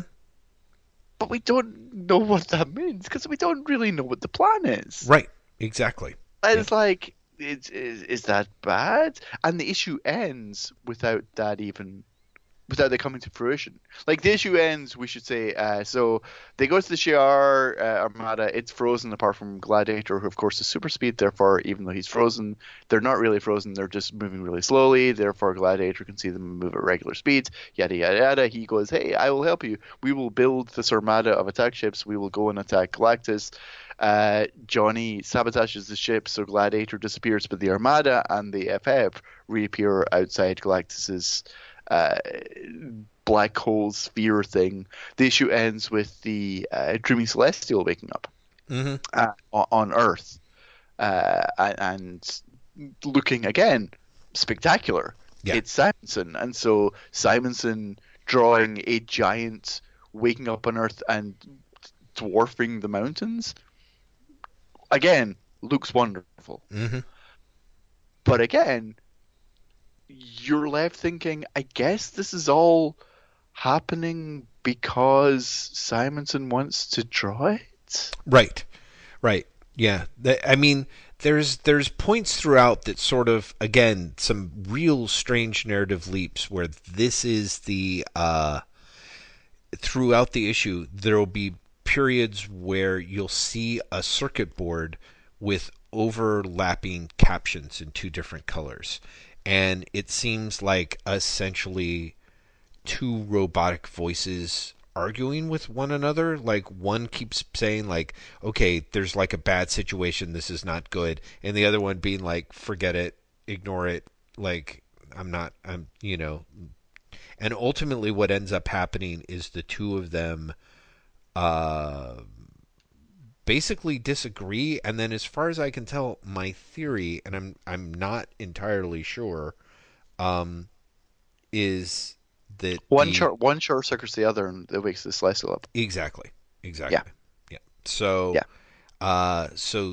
there is sort of an alarm system that has more or less awoken it that we've seen in abstracted dialogue, and in fact, that weird little bit of business comes back in the next issue in a way you wouldn't necessarily expect. But um, so that leads us into 340, which is called Double Trouble. Also on the cover says this is the bigger one. Yes. As you said, this is the big one. I like that a lot. I like the next issue says this is the biggest one. Yeah, It, that's it is absolutely not. wonderful. It is the not too distant future. It is the far distant stars, and the Fantastic Four are trying to stop Galactus from destroying the universe. Says the caption boxes. It is the not too distant future. It is the far distant stars. Hmm. Like you get there that Simonson's like, I fucking love science fiction. Yes, absolutely. You know, Hmm. like as much as the rest of this story uh, doesn't hang together as an FF story at all, Hmm. really. Hmm. Um, that caption sort of shows what does work here, Hmm. which is it's a science fiction story. Yeah. You know, it's you get the idea that Simonson's interests, and I think this was true also of his third run. Simonson's interests aren't necessarily superhero interests. Hmm. It's how can I use these characters to tell the stories that I'm interested in telling. Right. And in Thor, it was like my bastardized versions of myths. Hmm. And in this, it's I just want to tell sci-fi stories. Right. You know, like I am disinterested in almost all of the FF mythology. Hmm. But you know, they're sci-fi adventurers, and I can do a shit ton with that. Right. Right. Yeah, I'm fascinated by how much of would you say that this issue, because for me this is the bigger one aside, this is the issue that really felt like a lot of filler for me, you know? The last issue felt like The much more filler. previous issue? Yeah, the Shi'ar, especially so we should say that the first like 5 pages of this Hmm. issue essentially are showing that the Shi'ar Armada does nothing and is destroyed. Well, because the And that Black Celestial comes and more or less like teleports them right into a black hole. So the Black yeah, I, Celestial intervenes, right? and that's really what sort of emphasizes the previous issue just being a waste of time for me. Hmm. Because it's literally a side quest that does nothing in the grand scheme of things. Yeah, basically. I mean, part of me is like, because you get some stuff in there with Gladiator, and that's kind of important. I don't know, because to me, let me tell you, in this issue, what you basically have is the Black Celestial shows up, destroys the fleet, um, and they're kind of like, oh shit, if anything, we're worse off now than we were, um, and they're like, oh yeah, but this seems to be the same celestial we found under the Diablo Mountains in California. I thought he was supposed to be asleep forever. And Reed's like, are you saying it has a base under the mountains of Earth? And Iron Man literally says, I'm not certain, Reed, but it may be worth a look. So I mean, come on, No, Graham. but that's just it. It's like, let's go to the Shi'ar thing. It- It's literally we have a ticking time bomb. We have a ticking clock. right. We have the sci-fi concept of all time is frozen, like this time bubble is expanding, and then you just have issue after issue of like, let's go somewhere else. Mm-hmm. Let's go somewhere else and do nothing. Yep. Yeah. But again, the reason this is less filler for me is twofold. One, I just find it's weird monsters attacking them to be like visually more interesting than anything that happened in the previous issue. And also you get the Nebula reveals here. Mm-hmm. Mm-hmm. And also you get Reed's doing his suicide run, which I genuinely enjoy. I think the suicide run part is the best part, but I'm kind of like, until you get to those last 5 pages, everything in there I think is just summed up by the fact that you have a page, a panel where someone's like, good lord, hundreds, maybe thousands of deviants are materializing. Do you know how many deviants he draws in that panel? 7, I just counted. 4.5. No, 7. In that panel, like maybe. Oh no, you're right. It's only 6. I miscounted. I was counting one of their arms as a different deviant. So part of me is kind of like, I'm sort of like, yeah, he's like, yeah, then I'm gonna draw this, except oh shit, I don't even really want to draw this, like, It like, sounds kind there. No, but it's like, but again, that's still more interesting than anything happened in the Shi'ar issue. okay, The I Shi'ar feel issue we is are really splitting hairs here, because I'm like, okay, No, we just we really are, because both of us agree that like there's some weird side quest shit going on yes, here. there's a lot of weird side quests. The drama of this issue ultimately comes from Johnny/Nebula attacks Sue in an attempt to basically jump. Nebula's trying to jump bodies from Johnny to Sue. Yeah. And in the process get left behind at the Celestial base, when the Celestial base, to all intents and purposes, seems to get destroyed. Right. Leading Reed to believe that Sue is dead. And that's the drama that drives the remainder of the issue. The problem being, of course, that everyone knows that Sue isn't dead. Right. As much as the last issue I was saying, I feel like, Simonson is really respecting the readers. If he thought anyone was going to believe this, Right. he's doing the very opposite. No one believes that Sue is going to be dead. Yeah. Yeah. Yeah. Well, and so there is this way in which it's a non-lander. Like, it really just doesn't. Stop making me not like these issues, Jen. Well, I'm just sorry. I totally went into these being like, I love these issues, and everything you're saying, I'm like, well, you're right. And then I'm like, no, you're making me like these issues less. Fuck, damn you. Yeah, that's not fair. I agree. I'm being a dick in that regard. You're being right, and I don't want you to be right. This is this is the saddest episode of Baxter Building, because all I'm realizing is these comics, which I do love from my childhood, Jeff is entirely by being like, yeah, but they're kind of shit. Well, but I mean, but again, it's that thing of like they're really wonderful. Like I But don't they're know. also shit. No, They you're are. right. They're Like, absolute. they're No, yeah. wonderful, and they do, when you're reading them, have such momentum. But the second you stop to think about it, Yeah.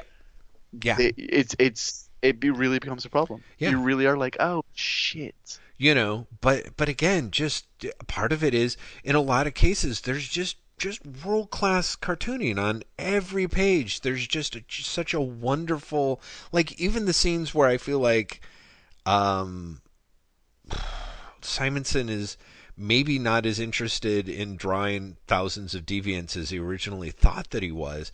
There's such a wonderful, god damn, the sound effects in this issue are great. Like, you've got Bill Oakley. He's not John Workman, but he is doing some. Oh, he's doing a great job. Oh. It has to be said. Oakley, so Simonson is writing and penciling and inking these issues. Mm-hmm. Lettering for the most part is Oakley, although I want to say that Todd Klein did the second issue definitely, and I want to say that someone else did the first. I'll have to go and check. The first issue is lettered by it's Bill Oakley. Yeah, so Bill Oakley does all of them with the exception of the second part, which is Todd Klein. But Klein and Oakley do a great job with lettering in these issues. Yeah, absolutely. Absolutely. The issues look amazing, and the lettering is a really big part of it. Mm-hmm. Mm-hmm. So, yeah, so like the klaxon that goes off at the top of page 18, I guess, or the wonderful sound effects from Ben Grimm's gun on page 14, Yeah. you know, just so much stuff. So, I mean, I think there is a lot of like, it's very easy, you know, I think that we spend so much time, I certainly spend a lot of time for myself, not thinking about the art in comics as much as I should. Like, I'm more like, oh, but the story, or oh, but the characters, or when you come across a comic like this where it really is so masterfully done that it doesn't quite work, like, part of me is like, that shouldn't necessarily matter, and it kind of doesn't, because I am like, these are just beautiful things to look at, you know. And again, so this is a comic that as soon as you stop and think about it, it doesn't work. Yeah. But look at the pages where Reed is on a suicide run. Mm-hmm. Just like look at the pages, look at the layout of the pages. Absolutely. Look at the way that Simonson is ratcheting up the tension, and the way he does so in those pages. You know, they're so good. Yeah. Like just as pure comic. Absolutely. They're so good. Yeah. Absolutely. Just genius stuff. Like, you know, you could take from page 24 through, I guess, basically page 30 or even 31, and it's just a masterclass in perspective and scale, and, you know, creating tension through layout.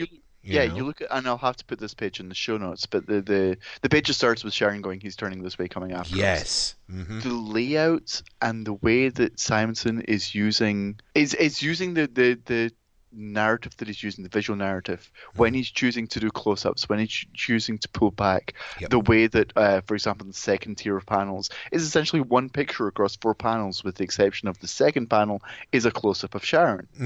So you have, like, the first of those 4 panels is, for all intents and purposes, an abstract. It's like part of the Celestial's arm, but in close-up, that only makes sense when you look at the third and fourth panels there. And then the tier below that, he goes from 5 panels to 4 panels to 3 panels to tier panel below that, 2 panels to tier below that. But the 3 panel tier is, again, all abstract. Yeah. Yep. You know, but it works. You read it really clearly. Yeah. You don't have to spend the time to stop and think, what is that? Because you just understand. Yeah. Well, and also because what I do love is he's got that. He goes from 5, 4, 3, and 2. The 1 panel is the giant panel of the Black Celestial approaching, right, behind all of it, and so therefore the idea that it's looming over all of it. Especially because the last line in dialogue is, "He's catching us." Yeah. He's catching. Yeah. You know, and he's there all along. He is catching up. Yeah. It's masterful cartooning. Yeah. It really is. So you're left with this comic which is simultaneously spectacular and terrible. You know, it really is. Don't think, just buy it. Yeah, very much so. It really is. Yeah. Like, if you just choose to believe, if you just choose to go along for the ride, it's great. But as soon as you stop and question it, Mm-hmm. you just hit like 12 million roadblocks. Yeah. We're Yeah. like, what are they doing? Where Yeah. are they going? What is the plan? Yeah, what is the plan? And also kind of the like there's no way that I believe this particular It's false jeopardy, is yeah, what so she's. much false jeopardy. Whereas, like, I know that Sue's not dead, and you have to believe that people believe it in the story in order for some of their to buy into the some of the minutes of drama that happen. But you just kind of don't. So it Right. is it's a toughie, you know. So the short version is they believe that Sue is dead. Maybe, possibly. We'll Hmm. get back to this in a second.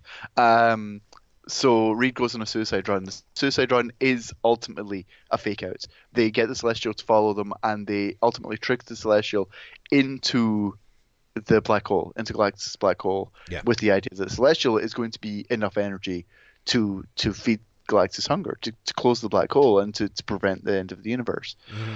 Um, and it works for an instant.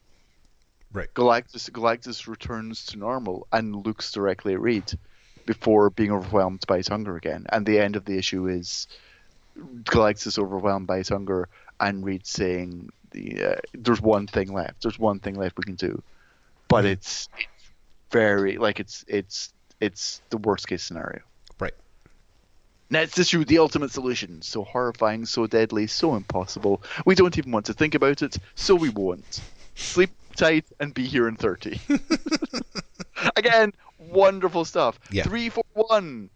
The world's greatest comic magazine, it says on the cover. This is the biggest one. Yeah.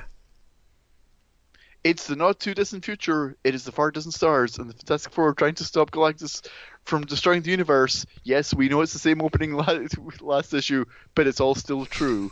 Says the narration box, which I love. I love that they basically are like, yeah, we've not done anything. Yeah. Yeah. Pretty much. Last Pretty issue much. was all filler, they're saying. Hmm. Tell us what happens in this one. Well, basically, it opens with our surviving heroes on the sky sled, time sled, recapping what just happened in the previous issue. Reed mentions like, "Hey, I don't know if when Galactus was satiated, he looked at me and I saw something in his eyes, and I don't know if it's his thought or mine, but hey, remember the ultimate nullifier? Like, if we can recover the ultimate nullifier, we may be able to eliminate Galactus, his machines, and the entire time bubble anomaly that surrounds him. We may be able to nullify this entire future." And Iron Man points out, but if you're wrong about the bubble and its operation, we could also be responsible for the deaths of everyone and everything in the universe. And Reed sort of says the future is dead in any case, Iron Man. So is the rest of the universe. Should we fail? If I'm wrong, we'll just have less time to worry about having made such an egregious error, and the Black Celestial will have the last laugh. The sacrifices of Sue and Johnny will only, and at that very narratively convenient time, Sue manages to cut in on the time sled's radio On this box. on the radio that has been used in every issue up to now. Yeah, Definitely isn't coming exactly. out of anywhere. Yeah, definitely not. So basically, she's like, I'm still on Earth at the wreckage of the Celestial base. Thor's like, no problem. I got this. I'll just transport us over there. Same way I transport is everywhere in this story. Exactly. I don't even know why we need this goddamn sled, but let's not think about it too much. Sue's alive. She and Reed kiss. She looks very strange. And her story is that basically Johnny jumped her, seemed to have gone crazy. She was able to deflect his blows with the force field. He collapsed, and then uh, surrounded both of them with a force bubble and were able to survive the destruction of the Celestials' refuge. Um, Reed tries to see what's going on with Johnny, what's happening. He's mumbling something about a blue woman, and Sue's like, come away. We can't do anything for him. And Reed's like, sure, you're right, but he has a chance. We all have a chance. Let's go check out that amazing piece of plumbing that in the sky that is Galactus's uh, That amazing piece of sure. plumbing in the sky. Going on up to the plumbing in the sky. In the sky. Take care of Galactus before I die. Anyway, so Why are we we really are. We're like a year from an all musical episode if we are not careful. And I don't think anyone really wants or needs it, but it's going to happen probably. Anyway, we should say very quickly that Simonson does draw a great Galactus ship. Yeah, he to does. The surprise of no one, Simonson Yeah. draws a great Galactus ship. Yep. Here we get to see Iron Man take perhaps his most decisive heroic action of the issue, in that he fucking pulls a wire out of his chest Right. to manage Oh, to. great! Watch out! It's shorts. really dangerous. Zap! I'm done. Well, and to be fair, Simonson does do that classic, like, oh my god, with that death trap almost killed us, and someone's like, I think it was just a house cleaning instrument.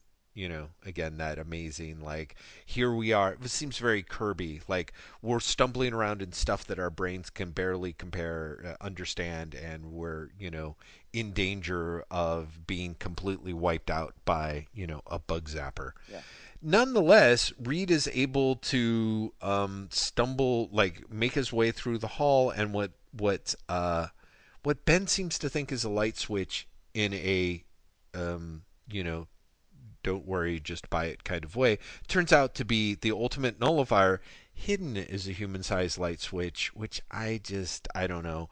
But before you can even question that, boom, ta-da, for the second time in the FF issues, the FF are betrayed seemingly by one of their own, because Nebula has managed to transfer her consciousness from Johnny to Sue, and then Sue /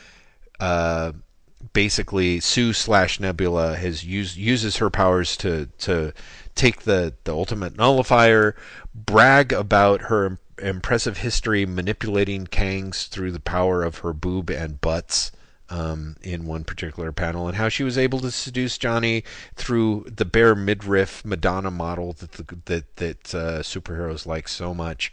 But little did she know that Reed, of course, being guy who knows everything, suspected something was up, and in showing the ultimate nullifier to Iron Man, had him put in a techno flibberty gibbet that shocks Sue. He put in one of his capacitors, which shocked her out of being telepathically controlled.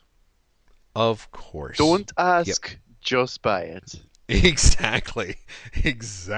Basically, we finally have gotten rid of Nebula, nuisance that she was, who really did not much for the plot, which is fascinating considering she's sort of the villainess behind the sequence.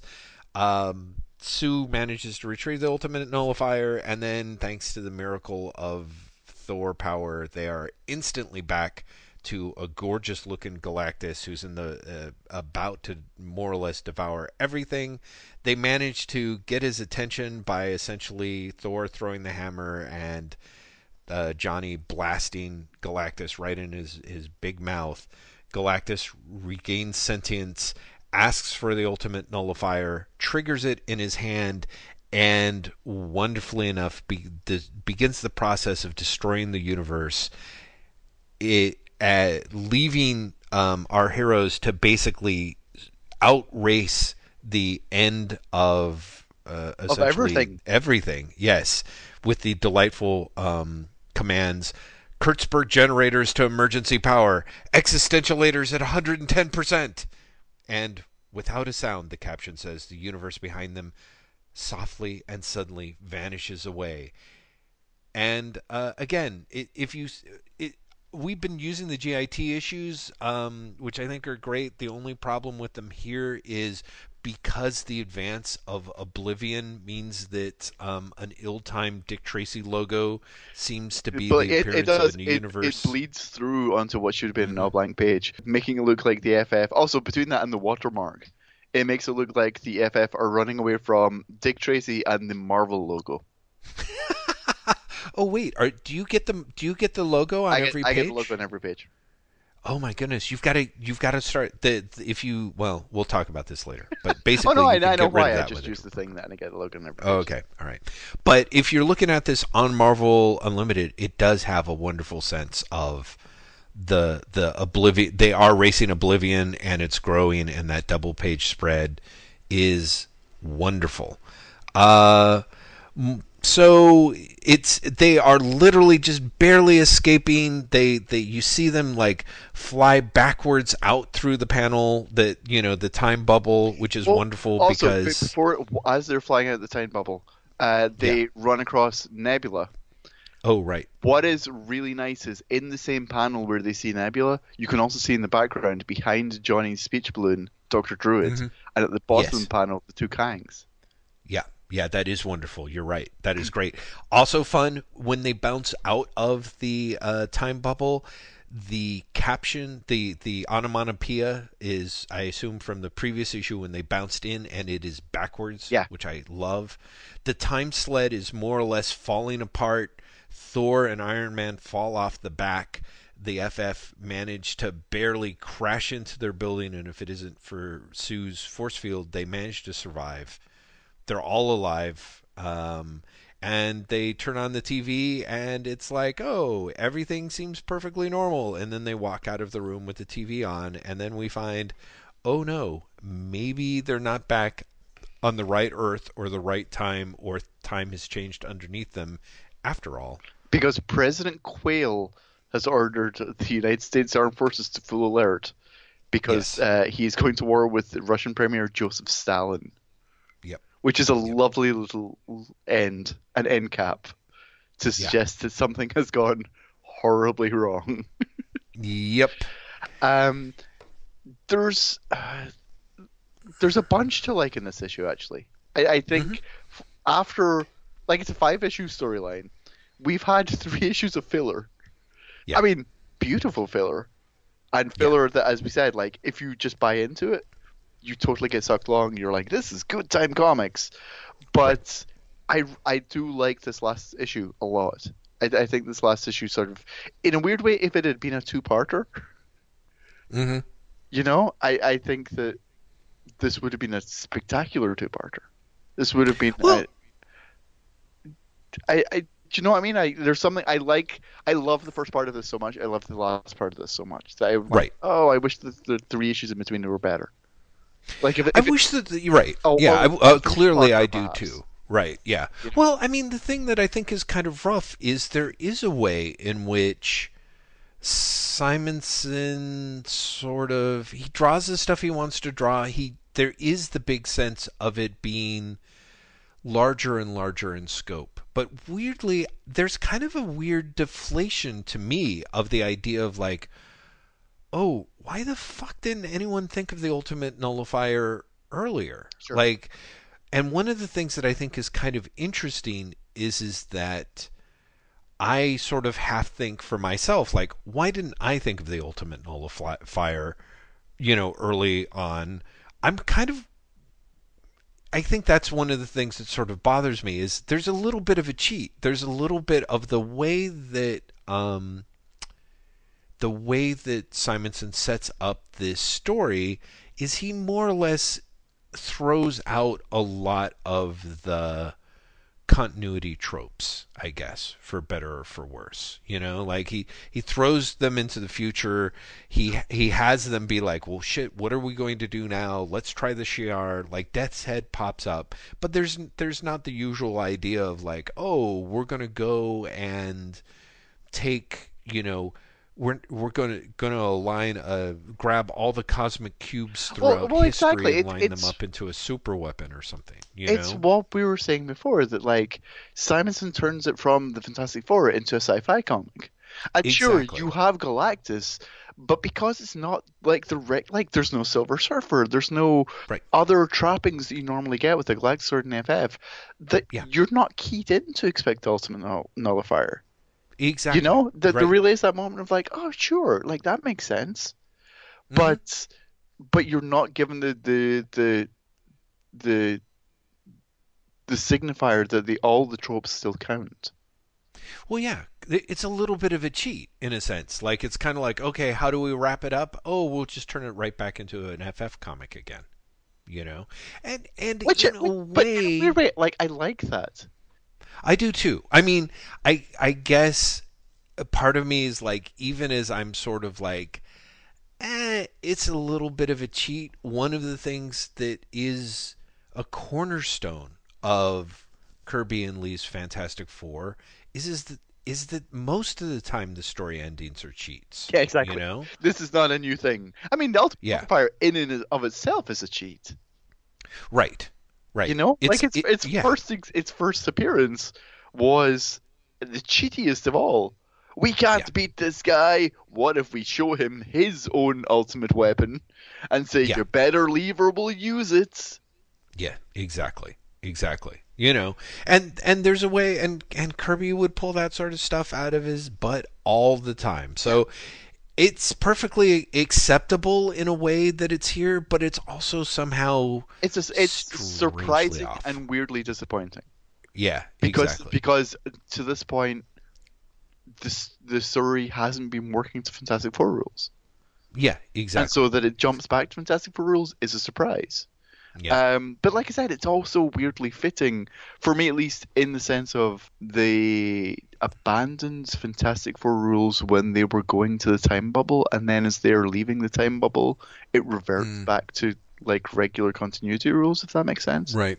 That Yeah. said, like that reading is a stretch to say the least, because Hmm. like the Ned Simonson arc is as equally not Fantastic Four rules. You Oh, know? interesting. Well, Hmm. it's President Quayle and Joseph Stalin. See, I haven't read those. I really was like, oh yeah, I don't. Also, I have to tell you, the next issue is a fill-in issue. You may Wow. or may not have Okay. noticed the cover for 337 says the Fantastic Four is the world's latest comic magazine, Oh yes, and right. that is because Simonson, and I remember from buying this at the time, like Simonson this book was horribly off schedule, Yeah, and right. so you are like there's a fill-in issue, the next issue, then there's I want to say like 3 issues, and then there's maybe another fill-in issue. Yeah, There's at right. least 2 fill-ins during the Simonson run. Well, right. There's the fill-ins, and then and this There's is the Art like Adams run never as a well. good sign that like if you're actually being replaced by Art Adams, you've done something completely wrong Yeah, as if far you as bring deadline Art Adams scheduling in is to get the considered. book back in on time, Yeah, you're on. exactly. If he's your fast artist to get your scheduling back on track, things are dire. So, but Let yeah, me tell you, it'll Jeff, be interesting. the weird continuity thing I discovered while researching this episode. Yes. That's not Nebula. Tell me more. That gets retconned later. Does it That really? Nebula is not Nebula in the story. It's actually Ravonna, Kang's girlfriend. Oh, oof. Yep, What? yep. Mm, Marvel's mm. continuity. Well, it kind of makes sense because I Does mean it there though? is. Well, no, honestly, Exactly. Like, I why mean, can't it be Nebula? I think it literally got retconned so that they could use Nebula for other Nebula purposes. well, yeah, I think, and honestly, Nebula does not come off great in this. Like, I mean, Nebula had only appeared in like 3 stories before this. well, I know, but I mean that's actually one of the things that sort of bothered me was having read the other stories. Is there's kind of that thing of like, oh, Thanos' granddaughter, and it's like, yeah, what are you going to do with that story, Walt Simonson? It's like, okay, well, she's Thanos' granddaughter, so she's got to have just such a rockin' vagina that, like, she basically seduces every old creepy dude, including every old creepy Kang, and then she takes Dr. Druid on as a lover, and then she more or less all of the Avengers fall under her sexy vaginal spell, and then in the FF, You see, she more or you keep less saying like lurks vaginal. around. We see her butt more than anything. We do. I'm sorry, you're just gonna have to look at it. It's a sexy ass spell. You're right. You're right. I'm sorry, Graham. Thank you. Thank you for being able to prevent me Making an from ass of misspeaking. yourself. Oh, hoo hoo. You're welcome. Oh man, next time we're doing issues 342 to 349, by the way. Oh, good to know. And the sad part is, I think we're already through the best of the Simonson issues. That's not true. 350 is like genuinely mind-bendingly wonderful. Mm, okay. 350 is the completely non-linear one that brings Doctor Doom back. Oh, right. Yeah, the Doctor Doom battle. Yeah, that is wonderful. But I remember from reading these at the time, like what followed. I was like, oh, but I really preferred the opening arc. And on that note, Graham, do you wanna tell listeners where to find us? You can find us in hell, listeners. But Just you can burning. but you Yes. can find show notes at waitwhatpodcast.com. They'll be up, I'm gonna say midday Monday. I'm just throwing that out there. I'm not even looking at my deadlines, but I'm really hopeful. Really Right. hopeful. Um you can also find us on the Twitters at Wait What Podcast. You can find Jeff on Twitter at LazyBastard at LAZYBASCID. You can find me on the Twitters at Graham M at GRAEMEM. And you can find us on Tumblr at waitwhatpods.tumblr.com, where there are just random things that I'm reading that I throw up there. One of these days, we're going to get Jeff to do it again. Yeah. Well, we'll think really hard and hope for the best. Uh, one of what you know, what I actually do want to do one of these days. I want to send you like who's who pages. Do you remember who's Oh who man. DC Universe? Yes. Mm-hmm. Um, and you can just like choose which ones you want to post. And then Wow. you can write up what you like the story you want to write for those characters. I love how I love the baiting of the trap. You're like Yeah. No, come on. alluring. I'm Come gonna on. I'm gonna send you Who like can resist? the Kirby and Infantino pages from Who's Who, Oh Jesus. Yeah. right? Yeah. And then you're just gonna have to like write like a super quick pitch underneath saying who you want to do, like the story you'd want to write. Come on, That's funny. come Oh on. man. We're gonna make this happen, Wow. everyone. Keep the dream alive. We are also a Patreon supported podcast. Baxter Building exists because of the lovely, lovely people from Patreon, which means Jeff is going to just tell us all a little bit more about Patreon. Jeff? I am. Well, Patreon is a place where people who want can throw us a little bit of space dosh. In Space Dodge, God bless you. to to sort of give a little bit back, I guess. We've definitely heard from a lot of people that they appreciated the fact that we are a free podcast. If you get our RSS feed, you get the whole thing. You can start at the very beginning, run to the very end, and you won't hear a single goddamn ad from Stamps.com along the way. We are So going to have a Blue Apron sponsorship soon, though. So Oh yeah, that is important. Yeah, can't. especially now that it's going to become the official U.S. government food program. God. Let's keep going, Jeff. Okay, please. So we'd really like to thank all of you, but we want to give a special shout out to the kind crew at American Ninth Art Studios, as well as Empress Audrey, Queen of the Galaxy, to whom we are especially grateful for their continuing support of this podcast. And I have to say, I always talk about Empress Audrey sort of not crushing us in her mighty galactic paw. And some of the graphics that I think of in my brain are not unlike those from these issues that we just read. I always sort of Oh imagine man, like, imagine Simonson drawing like a giant cosmic cat. yeah, Right? yeah, exactly. Oh Exactly. shit, that would be amazing. That would be awesome. Like that is something that we should like. If only we could commission a piece from him. Like that would be absolutely wonderful. The best part I of could not fan even art ever. talk to Simonson. Oh yeah. There have been opportunities I've had to talk to Walt Simonson, and I've passed them up. Which I hear that he, of course, which is painful because he is such a. I hear a completely I've heard he's like wonderful, the kindest human unassuming. being on the Yeah, planet. Yeah, exactly, it's exactly. just I really would just be like, do you know who you are? Do you know how wonderful you are? Walt Simonson. Can you read my mind? Are we just gonna do like the whole Superman song? Superman thing. There was something about that. Do you know how wonderful you are? It's like you're a star. Oh no! But Sadly, I don't know all the lyrics to that one. I say sadly, but I'm actually probably you relieved. can learn it by next week. We're gonna be back next week for a Way Well podcast, everyone. We are, right? I'm Yeah, we making it are. up. We're gonna be back Absolutely. next week. Yeah. Oh, I should say, apologize to everyone for the week delay in this podcast. I was sick. I was so sick that like it wouldn't even have been funny trying to do the podcast. Not only would I have made no sense, I would have been coughing and hacking through the whole thing, and it would have been unfortunate for everyone, not just me. So thank you To be everyone for being Yeah. and waiting for To me be to get to help. be fair, Graham was very much like, "We can do it. We can do it at the end of the weekend." And of course, I was in Half Moon Bay with my wife for her birthday, and I was like, Graham, let's wait a week." Let's not. Well, no, you were like, let's record on Monday, and then we're both like, no, Yeah, it was kind of like, no. that's terrible, Why would and we that do would not that? have worked out well. So yes, we're sorry, everyone. Thank you as always for your patience with us, and Yeah, and next week, wait, what? Where we will talk. Hopefully, if you have a chance to go to the theater this week, Jeff, maybe a Black Panther movie. I know. Let's hope so. Uh, I really want to see it so we can talk. I really want to see it, and I really want to be able to talk with you after seeing yeah, it. but So honestly, like talking to me about it is like the lesser. It's right, just I loved it, and I think you'll love it too.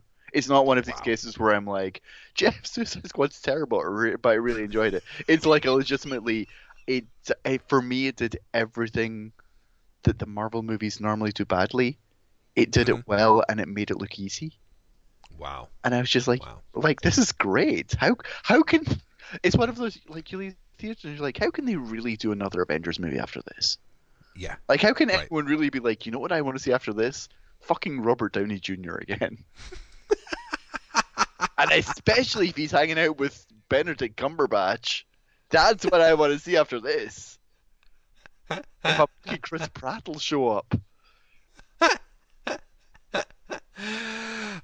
Graham. Anyway, thank you so much for joining us, everyone, and we will see you next time in the lobby of the Baxter Building.